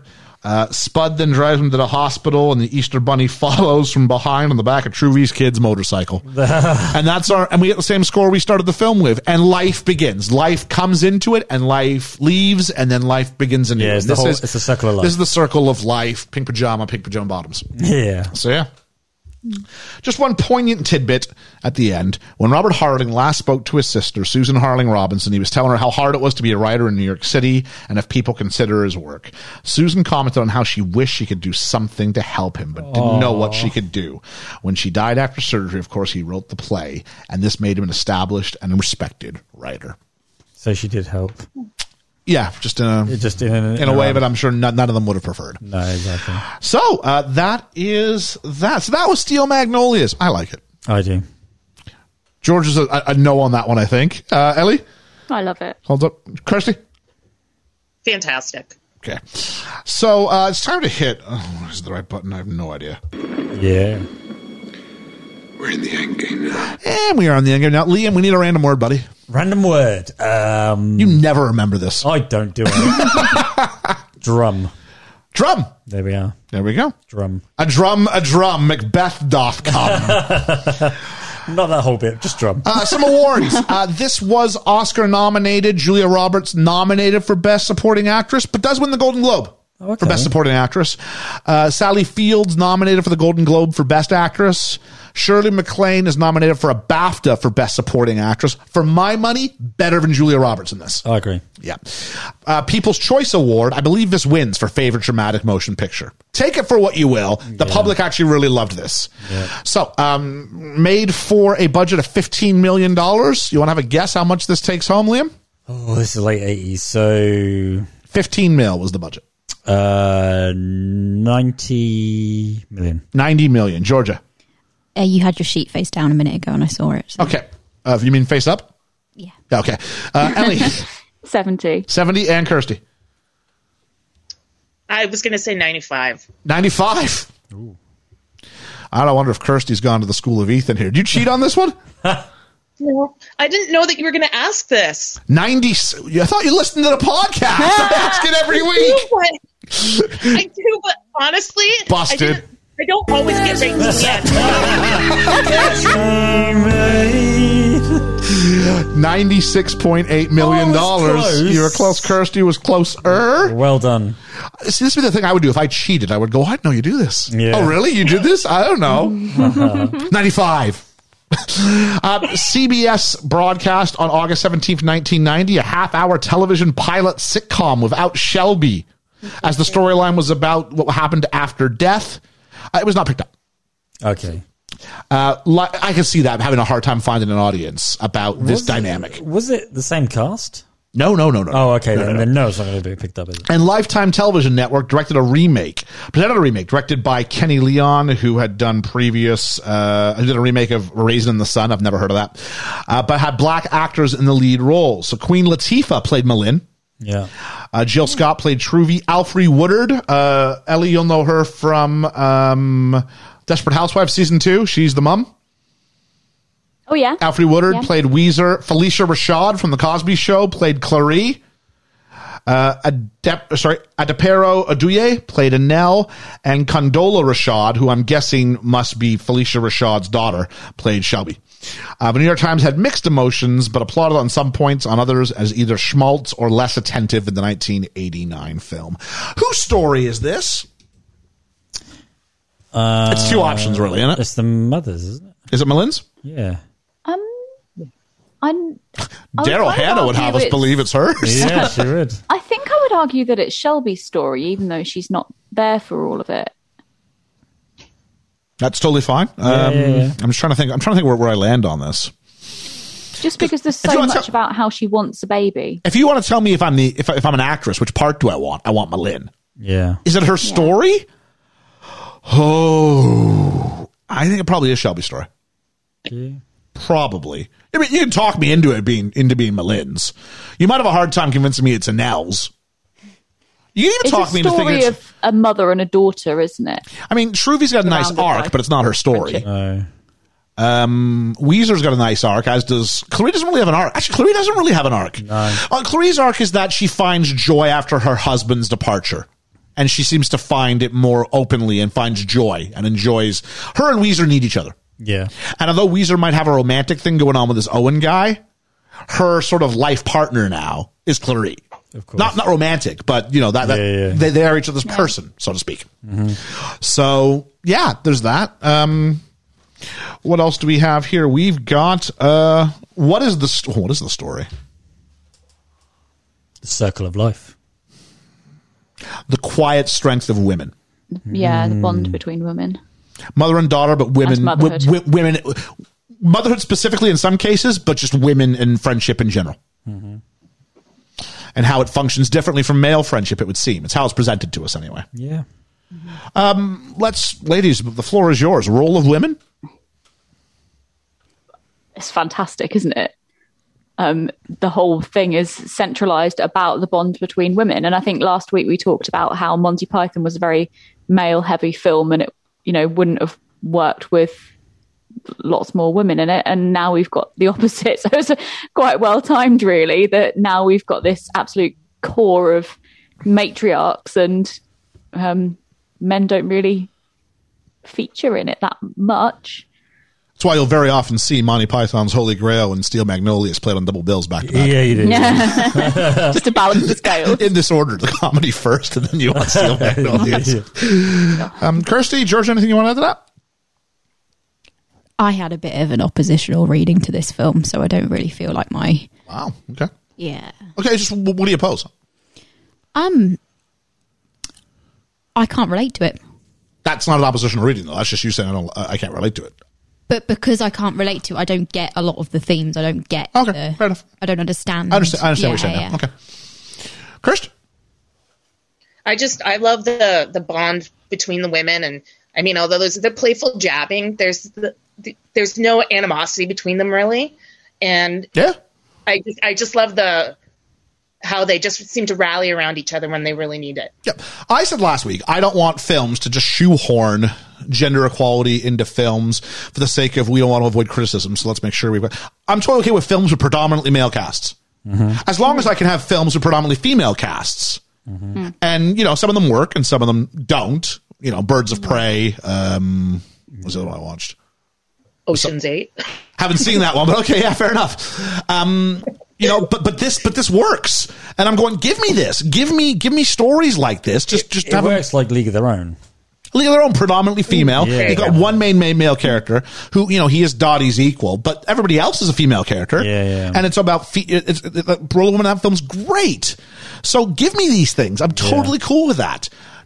It would be so much better if they tried to shoehorn in like extra screen time for the men, so it balanced out. I don't want that. No, I don't. No, this is what I want. I want to hear a story about the power of female friendship and sisterhood and motherhood. Mm-hmm. I want to know that story. Mm-hmm. Even as a man, I'm going, beautiful film. Same. Yeah. So what I also love about the women in this film is that they're all flawed as well. So they've all got those different sides of their characters, and obviously they're mostly shown in a good light, but they're quite rounded characters with all little intricacies and. But that's why you relate to them, because of the flaws. And the men are flawed, but they're not like I'm evil because I'm a man flawed. Yeah. It's okay, they're weak, and we think they're supposed to be strong, but they're not. They're actually quite weak. But it's not like I am like women. See, it's not that. You know what I mean? Yeah. So, favorite character? Let's start around the table, Liam. Can I have an honorable mention? Go ahead. Tom Skerritt. Okay, fair enough, yeah. I like his character. I don't agree with the end when he's smiling. He seemed to get over things too quickly. Yeah. For someone who said, during the card game, this is too much for me, Mm-hmm. I didn't like that bit. Yeah. But I do like Tom Skerritt in this movie. I thought he was really good. I don't like how Sally Field pushed him away in the hospital. Okay. That really annoyed me. We're not doing your grumbles yet, buddy. No, I want a favorite character. I know. Sally Field. Sally Field? Yeah. I was going to say Dolly Parton, but Sally just pulled it out at the end for me. That was her looks, the way she said things, and the way she looked at people. Genuine emotion there. Georgia. So, because I am going to say Dolly Parton. Oh yeah, okay. Yeah, I like her. I love Dolly. Her beauty shop is, as you say, why it's the place in the play. I mean, I want to hang out at the beauty shop. Yeah, me too. I do. It seems to be a place which is almost like their clubhouse. You know me, I'd get my hair done every week. You would get your hair done every week. Be a different colour every week. There you go. It'd be just make sure you can get your dress over it. Ellie. Mine's controversial. Okay. I really love Clary. I think it's controversial. She wouldn't be my pick, but I don't dislike her.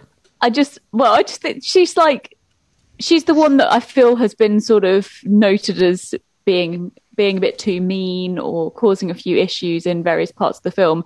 And I appreciate that, but I think she's just so real. I really, really like her as a character. It's not my favourite acting performance, but she is my favourite character. Okay.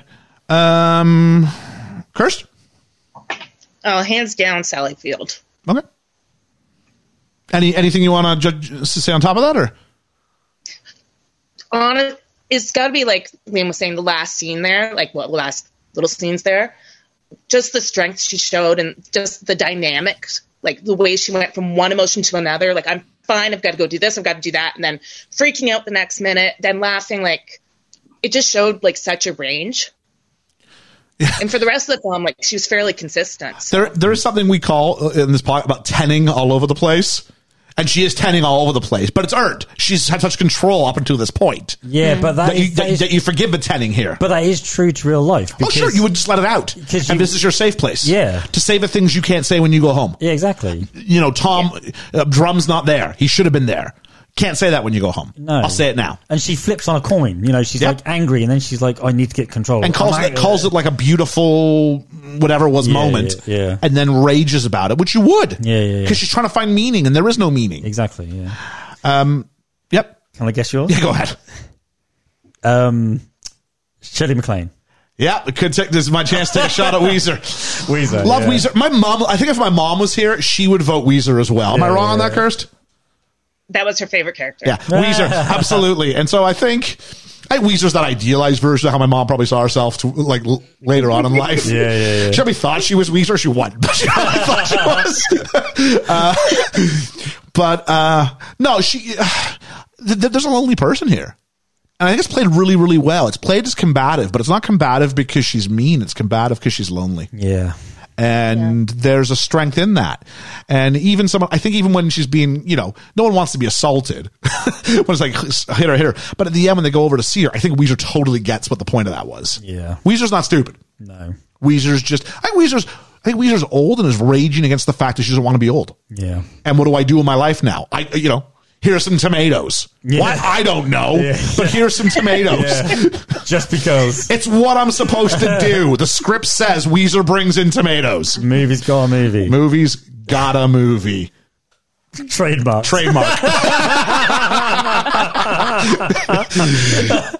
So, what do we have next here? We've got, but I'll join you the honorable mention on Tom Skerritt. Really like Tom Skerritt. Yeah. Best moment, best element? My favorite moment was the quietness in the hospital. Oh, that is a powerful scene. Because that is a long... This is the bit where they unplug? Yeah. And that's focused on that flat line. And then they pan. Because I was thinking, where's Malin? Oh, she's there. Yeah. And they've all had to... Not only do they walk out, they have to walk out and walk by her. Yeah. You know what I mean? Yeah. Yeah, very powerful. Yeah. Georgia. The scoring just after that bit, because that's when that made me cry. This is the bit leading up to Jack and Jack Jr. story coming out of the house. And and it's a beautiful moment. I'm tearing up at that point too. Mm-hmm. I really am. I'm feeling all the feelings on this one. Ellie. It's the funeral scene for me when Sally Field has her breakdown and she just, flips the switch. I love it. I think it's such a good acting performance. And yeah, like I said before, I'm really, really cross that she didn't even get nominated for an Oscar. Kirst. I'm the same as Ellie. The graveyard scene was by far the best for me. Pretty much. I'm going to go with a couple of other things then just to sort of round it out. I'll go with the choice to jump between time based on holidays. I thought it was an interesting storytelling device. And, we kind of get caught up with them because holidays when family would come together, so that would make sense. Yeah. But I guess I'll close my official honorable mention because I think my vote would go towards the cemetery scene because, But I think I'd go with the almost buddy feuding between Drum and Weezer. Oh, yeah. As a sense of tension and drama. Even the bit where she goes ahead and tells her, your husband's an ass. Yeah. And she doesn't fight it. She's like, all right, Weezer. Yeah. You're probably right. Yeah. So, and Julia's going, oh, Daddy wouldn't mean that. Yeah, he would. So I did like their rivalry, which was always, although it was a rivalry, there was still some level of respect underneath it all. Of course it was. Even though they antagonized each other. Yeah, absolutely. And there are moments, and there are, I think it was just recreational banter, as we would say it, maybe in this country. Yeah. A grumble, Liam? I just didn't like the way that Sally Field treated Tom. Okay.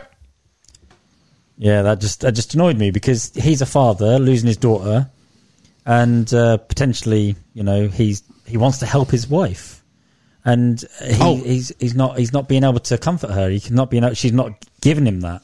That's all solely about her and her daughter. I'm going to be ridiculous and do one more honorable mention for the last one. The bit where Trudy's husband comes to the funeral. Oh, yes. That's beautiful nice. moment. Nice moment. Beautiful moment.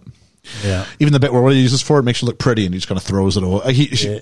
She doesn't need that. No. Yeah. So, really nice scene. Yes. Georgia, maybe I should yield my time on this to you. Grumble on the movie. I think if you don't know what's coming, for me, the first watch was a bit bleh. Okay. It's me. It takes ages and ages to... I was sat maybe like an hour and a half into this 2-hour movie going, is anything actually going to happen? Yep. Yes, it does. But like, it took... It's a slow burn. It really is, yeah. It's a day at a beauty salon. You're kind of just taking your time and learning everything. You have to learn a lot of things before it can pay off. Yeah. I don't remember. You're totally in your rights. I don't remember my first watch. It was so long ago, and I was too young. Yeah. I wouldn't have appreciated it. And it gets made fun of a lot. Like, Mary with Sheldon, would be like, he's forced and can't move his neck, and they put him on TV. Is it now playing Steel Magnolias? Go, and we're like, ha, ha, ha. That's that girl movie. You know what I mean? Yeah, so it has a reputation. Ellie. I'm going to be cheeky and throw in 2 grumbles because they're short. The first one is some expositional script writing. Okay. Not all of. I didn't hate all of the exposition, but there were certain elements like that bit at the start I really wasn't of, and I was like, ooh. Okay. And also the fat shaming. Yeah, that's a good point. Didn't like that. No, especially from Dolly Parton, who I'm supposed to like. Yeah, exactly. And Clary, who I'm supposed to like. Yeah. And if it was Weezer and she's just bitter, I maybe could get my head around it. It's a very, very small moment in the film. Yeah. So you forget about it. Yep. But it's bad. It was women treating other women badly. Mm-hmm. Yeah. Yeah. No, I hear you. Kirst. Well, I already touched on mine, but definitely Shelby feeling that she was feeling poorly when she was at work at the hospital, and then putting her son in a position where she couldn't care for him. Yeah. For mine, I'm going to go. I didn't care about Annelle. None of us did. I forgot about her again. I don't care about Annelle. I just don't. Totally forgot. Every time she shows, I'm like, can she move away now? I know who the characters are. She doesn't need to be around for the rest of this. There's another reason people can leave. Someone else can be pregnant.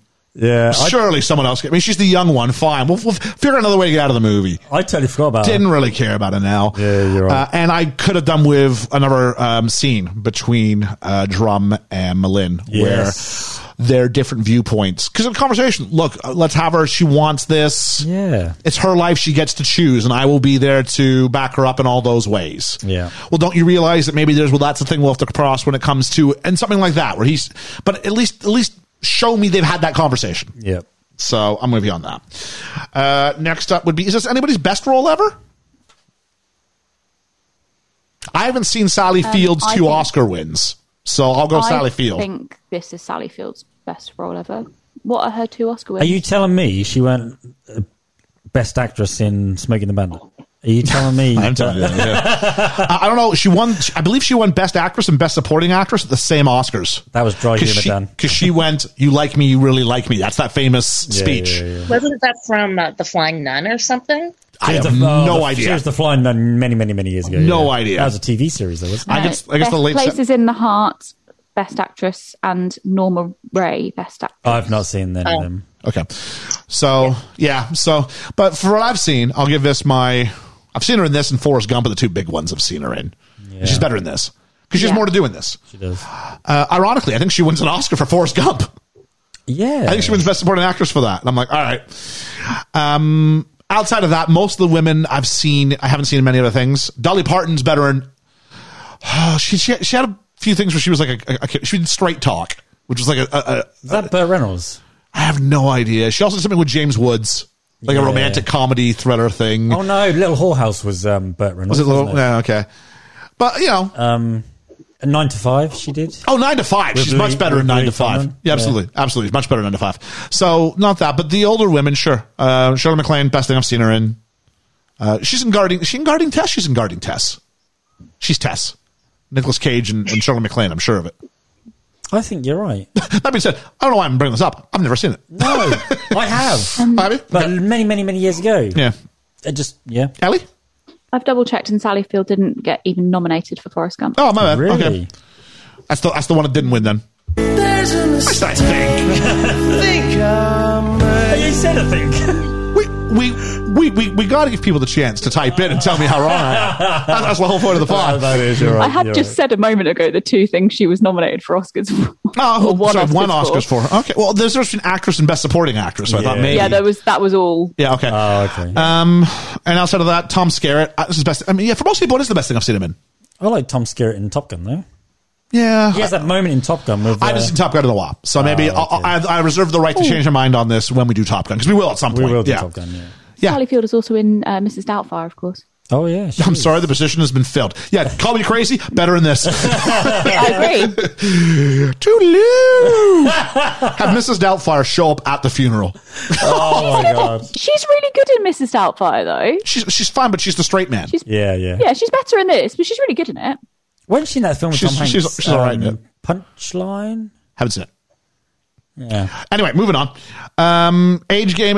Let's all... I haven't said that in a while. Let's all play the age game. I never want to act my age. What's my age again? What's my age again? And a big thanks to Moonlight Social for giving us our little age game ditty. Yeah, Ellie, go ahead. I'm going to make sure I don't forget her and start with an L. Daryl Hannah, an L. 23. 26. Oh, no. Oh, yeah, I'm going to say older. Shit. Thanks. Too late. 23, 26. Kirst? She's older. 34. Wow. I'm going to go with... I'll go 27. 29. Yeah. Hey! I remembered she was in Splash. Yeah. That was 84. That's why God damn it! Next one? So I think Ian and Kirsty both know this already, but Julia Roberts. I do not know this. I do know this one. 26. 22. I'll go 21. She's 22. Okay. I thought she was 22. You said 22 earlier, so I just picked up on it. Yeah. Oh, okay. Never mind. Cheat. Next one. Millen, Sally Field. Oh. Sally Field, 45. Ian, do you not really know this? I really don't know this one. 45. Mum was really proud of the fact that she was born the same year as Sally Field for some reason. Oh, wow. So I can figure this out now. Maybe. Oh, jeez. How old does she look in the film? 45. 43. I'm going to go 42. 43. Hey, there we are. Hey. Shirley MacLaine. Crazy. Weezer. 53. 56. 60. 55. You said 56, was that you? You're doing really well this week. Yeah. Yeah. Dolly Parton, Truvy. Oh, jeez. Well, that's a hard one. 48. She doesn't look like she ages. She don't, does she? 35. Different parts of her are younger than others. Yeah, that's true. It's her face I'm judging her on. I'm judging her on both. I'll go faces. 36. Kirsty? 43. She's 43. Wow. Hey. What'd you say, 35? 35. Okay. How weird is that, though, right? We're only a few years off her. Don't stop doing this to me. Stop doing this to me. 'Cause every time I do this, I live outside of the game, and then you keep reminding me where I'd play. So I'm like, oh, jeez. That's crazy. You haven't got those younger parts either. No. I can be fixed over a weekend. Finally, Clary, Olympia Dukakis. Dukakis, yeah. 63. 58. 60. I'm going to go 50. What'd you say?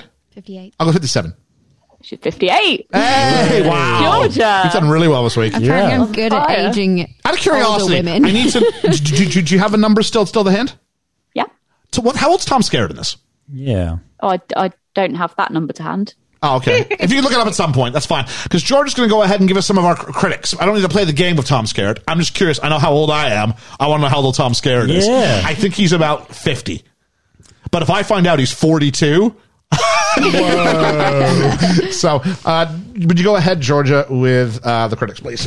Yeah, so I've got Angie Arrigo from Empire Magazine said, a good film for the soft-hearted more than the paean of womanly strength that was its motive. So they kind of feel like it fell down a bit on what it was supposed to be doing.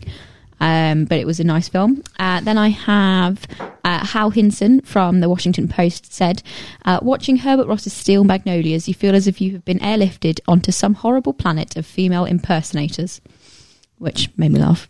And then Roger Ebert, our good old friend, said, Steel Magnolias is essentially a series of comic one-liners leading up to a teary tragedy, but let it be said that the one-liners are mostly funny and the tragedy deserves most, but not all, of the tears, and gave it 3 out of 4.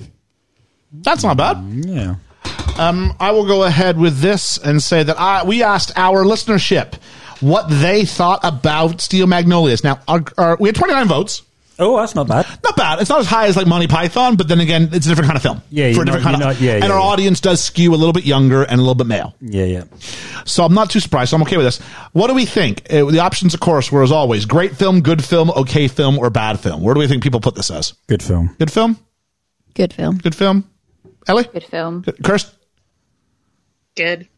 Actually, the highest vote was for great film. 37.9%. It's very close. Well 37.9% great, 31% good, 27.6% okay, and only 3.4% called it a bad film. Okay. Specifically, we had It's a Musical podcast said, won't vote as I haven't seen the film. Well, that's honest. But I'm excited to hear your thoughts and for the debut of your sister on the podcast. There you go, Kirst. You got some fan base. People waiting to hear you speak. Yeah. Carlo from Thief's Movie Monthly Loot says Movie Monthly Loot. Thief's Monthly Movie Loot, sorry. Says, oh man, I don't think I've seen this. Or if I did, it was too long ago and I don't remember it. For now, I got nothing. But I'll see if I can catch the film one of these days because I really want to listen to the sibling banter. We haven't done a lot of that, Kirst. No, we didn't. This was my first time, though, so... There we go. You can sort of prepare. But maybe we'll do Ask BFE and Ask Kirsty as well. Chuck Goes to the Movie said, I grew up watching this movie. It's absolutely wonderful, and I highly recommend it to anyone who wants a feel-good movie with genuine heart. It is weird to say that this movie is a feel-good movie, despite the fact that Shelby dies. I know, right? And you spend the whole movie realizing she's probably going to die. Mm-hmm. Yeah. Even if when you rewatch it, you know she's going to die, but you still love this movie. It's because of the humor, though, isn't it? It is. Yeah. It goes down in the PM. Julene. Hey, Dolly Parton this week. Yeah. Says, love this movie, both the original and the 2012 one with Queen Latifah. I was just ugly crying all over the place. Don't we all? Ed from the Film Effect podcast says, this was my late grandmother's favorite movie, next to Made in America, Whoopi Goldberg and Ted Danson. Remember that one? I do. Only from the trailer. Never saw it. Will Smith knocks on Ted Danson knocks on the door. Will Smith opens it in one of his first film roles and goes, hey, there's a white dude at the door. Yeah. Ted Danson. Ted Danson. Like in a cowboy hat. Yeah. It's amazing. That's something to stick in your head. It is, isn't it?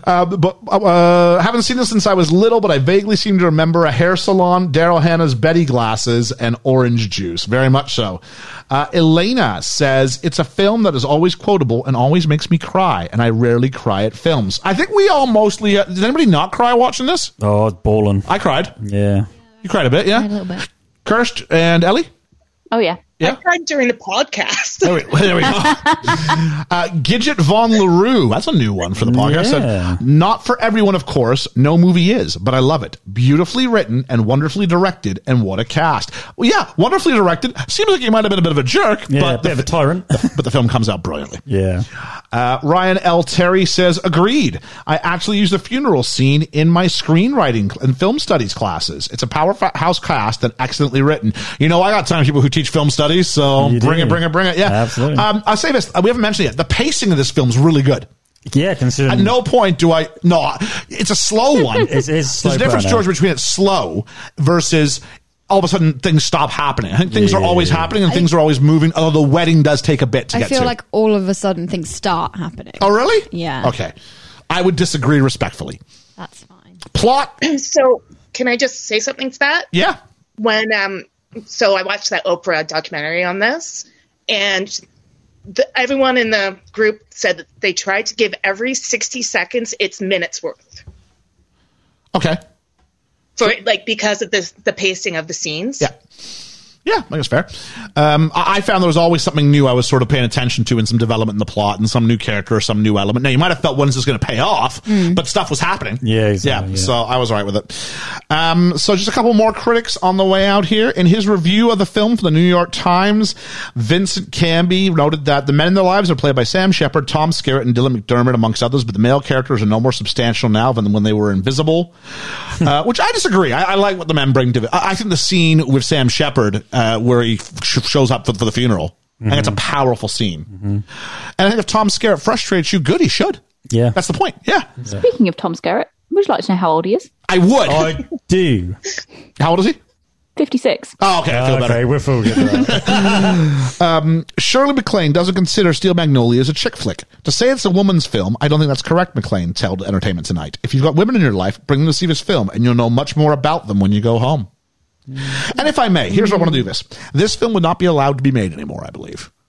Because you would not allow a male writer or a male director to tell the story of this many women, and I think that's an absolute tragedy. No. Yeah, because he... To tell me this isn't a beautiful, except for Georgia, tell me this isn't a beautiful film. It is, and I thought that had been written by women. No. But it's not. Written by a man who clearly understands women. Yeah. And if someone is a man and they can, no different than if you're going to have Phoebe Waller-Bridge write James Bond. Yep. Bring it. Yep. I welcome it. Yep. And if you have a man who can write female characters this well, bring it. I welcome it. We do. Absolutely. There's nothing wrong. I have no issue with a man writing for female characters. If it's done like this or vice versa. Yeah. Give me a writer who's got talent. That's all I really want. And this film is great. Look at Catherine Bigelow directing Point Break. Yes. Very male dominated. Clearly knew how to write about, a film about dudes for dudes. Got it. Yeah. So no issue. If someone's got talent, I want them writing. Yeah. Let's not just go, you're not qualified because of X. Now, if someone, it might get different if you're talking about ethnicity or if you're talking about things you're not familiar. He clearly is familiar with this setting. Yeah. This is his life. So no issues whatsoever. Nope. Okay. So I'm here throwing down the gauntlet against saying I men. thought you were dropping the mic. No. that was a leave it throwing there down the mic. There we go. So that is that. So now it's just time for our ratings. Liam, what are we giving this out of 10? I got to make sure I do my little guesses. Hang on 1 second here. This film has always had an impact on me from the very first time I watched it. I get different things from it every time I watch it. I've said this before on the podcast. I see things differently when I'm reviewing the film. Yep. So I see the more holes in it than I do when I'm normally watching stuff. But overall, I still love this movie. It still made me cry and still hit me where it's supposed to. So I'm going to give this a strong 8 short haircuts. That's the first thing that popped into my head. You know me, I never think about these things. I do. You go, where am I going with this? 8 Julia Roberts short haircuts. All right, there we go. Georgia. So I think it's quite obvious I didn't particularly like this film. It didn't gel with me very well. But despite that, I am learning and I'm able to go, actually, it's not a bad film just because I don't get it or don't like it. So I'm going to give it a 7. Oh, wow. Oh, I was expecting a 5 or a 6. I'm way off on this one, I'll say that much. Oh, okay. Yeah. All right, Ellie. I really love this film. I've only seen it a couple of times, both recently, but I really, really enjoy it. I am going to give it 9 inspiring bodices. Oh. All right. Kirsty. I think it's more than clear that this film has been one of my favorites for a long time. The nostalgia behind it is really strong for me, so I'm going to give it 9. Okay. Just before I start, can I reveal what I gave everybody? Yeah, go on. Yeah. Liam, you gave it an 8. Yeah. I predicted you would give it an 8. Hey! Georgia said 5. 7. I predicted 5. Yeah. I'm learning. Ellie and Kirsty both gave him 9s. I predicted 9s for both of them. Wow. So far, I'm doing okay minus Georgia. Just my own now. And I should be able to get that right. You predict yours. I hope so. There was one time I did get it wrong because I changed my mind halfway through. I think it's a beautiful film. I do. Can I guess yours? Go ahead, yeah. 8.5. Okay. I'll let you know. I think it's paced well. I think there's some things I'd like to see. There's some things I'd like to tease out. I think for the male characters to be as hopeless as they are, I'd like to see a scene where that's explained just to, not so much Jackson. I hate Jackson. I should have been on my grumbles. I hate Jackson. Yeah. And Jackson's not held to account. He's not, is he? No, I would have liked to have seen a scene where someone rants at him. Maybe even Sally Field. Maybe even Sally Field. Get him away from me. I want to hit someone. Hit Weezer. You know what I mean? Like, maybe he's what makes her so mad. Yeah. Like, she comes off, I'm fine, I'm whatever, and then he does something and he isn't, or he goes home where he's like, you can come back to the house? No, I think I'm going to go back to my house. He goes, no, I just can't. And let him get a bit of it. Because I don't feel he gets his, because I think he's a villain in the piece. I do. And so some fun filled. My vote in the end goes to 8.5 glasses of the world's greatest cherry Coke out of 10. So that is that. Isn't it funny how we get to know each other? It is. It's really surprising there. Yeah. So this is going to rank as one of our higher films of the year. Actually, we've actually been quite critical this year compared to last year. So yeah, that's because I've been talk off posts.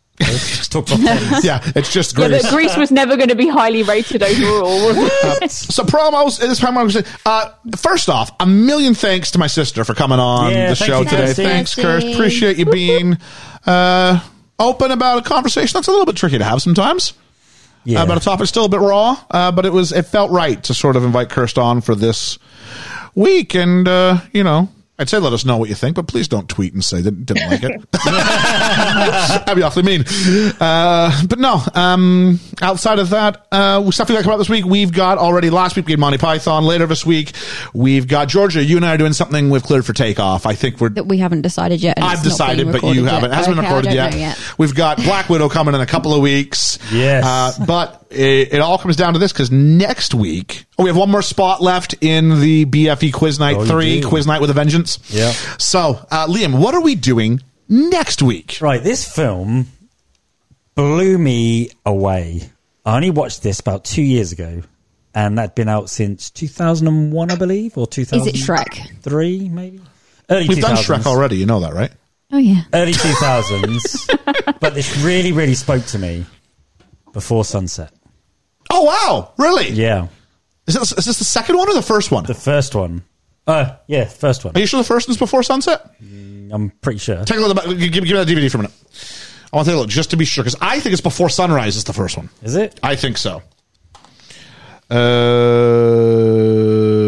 Reprising their Before Sunrise. Before Sunrise is the first one. Do you want to switch? Yes. You want the first one, right? Yes. Okay, so Before Sunrise it is. Before Sunrise. I knew I was going to get one of them mixed. Yeah, Do you know why? I watched this first.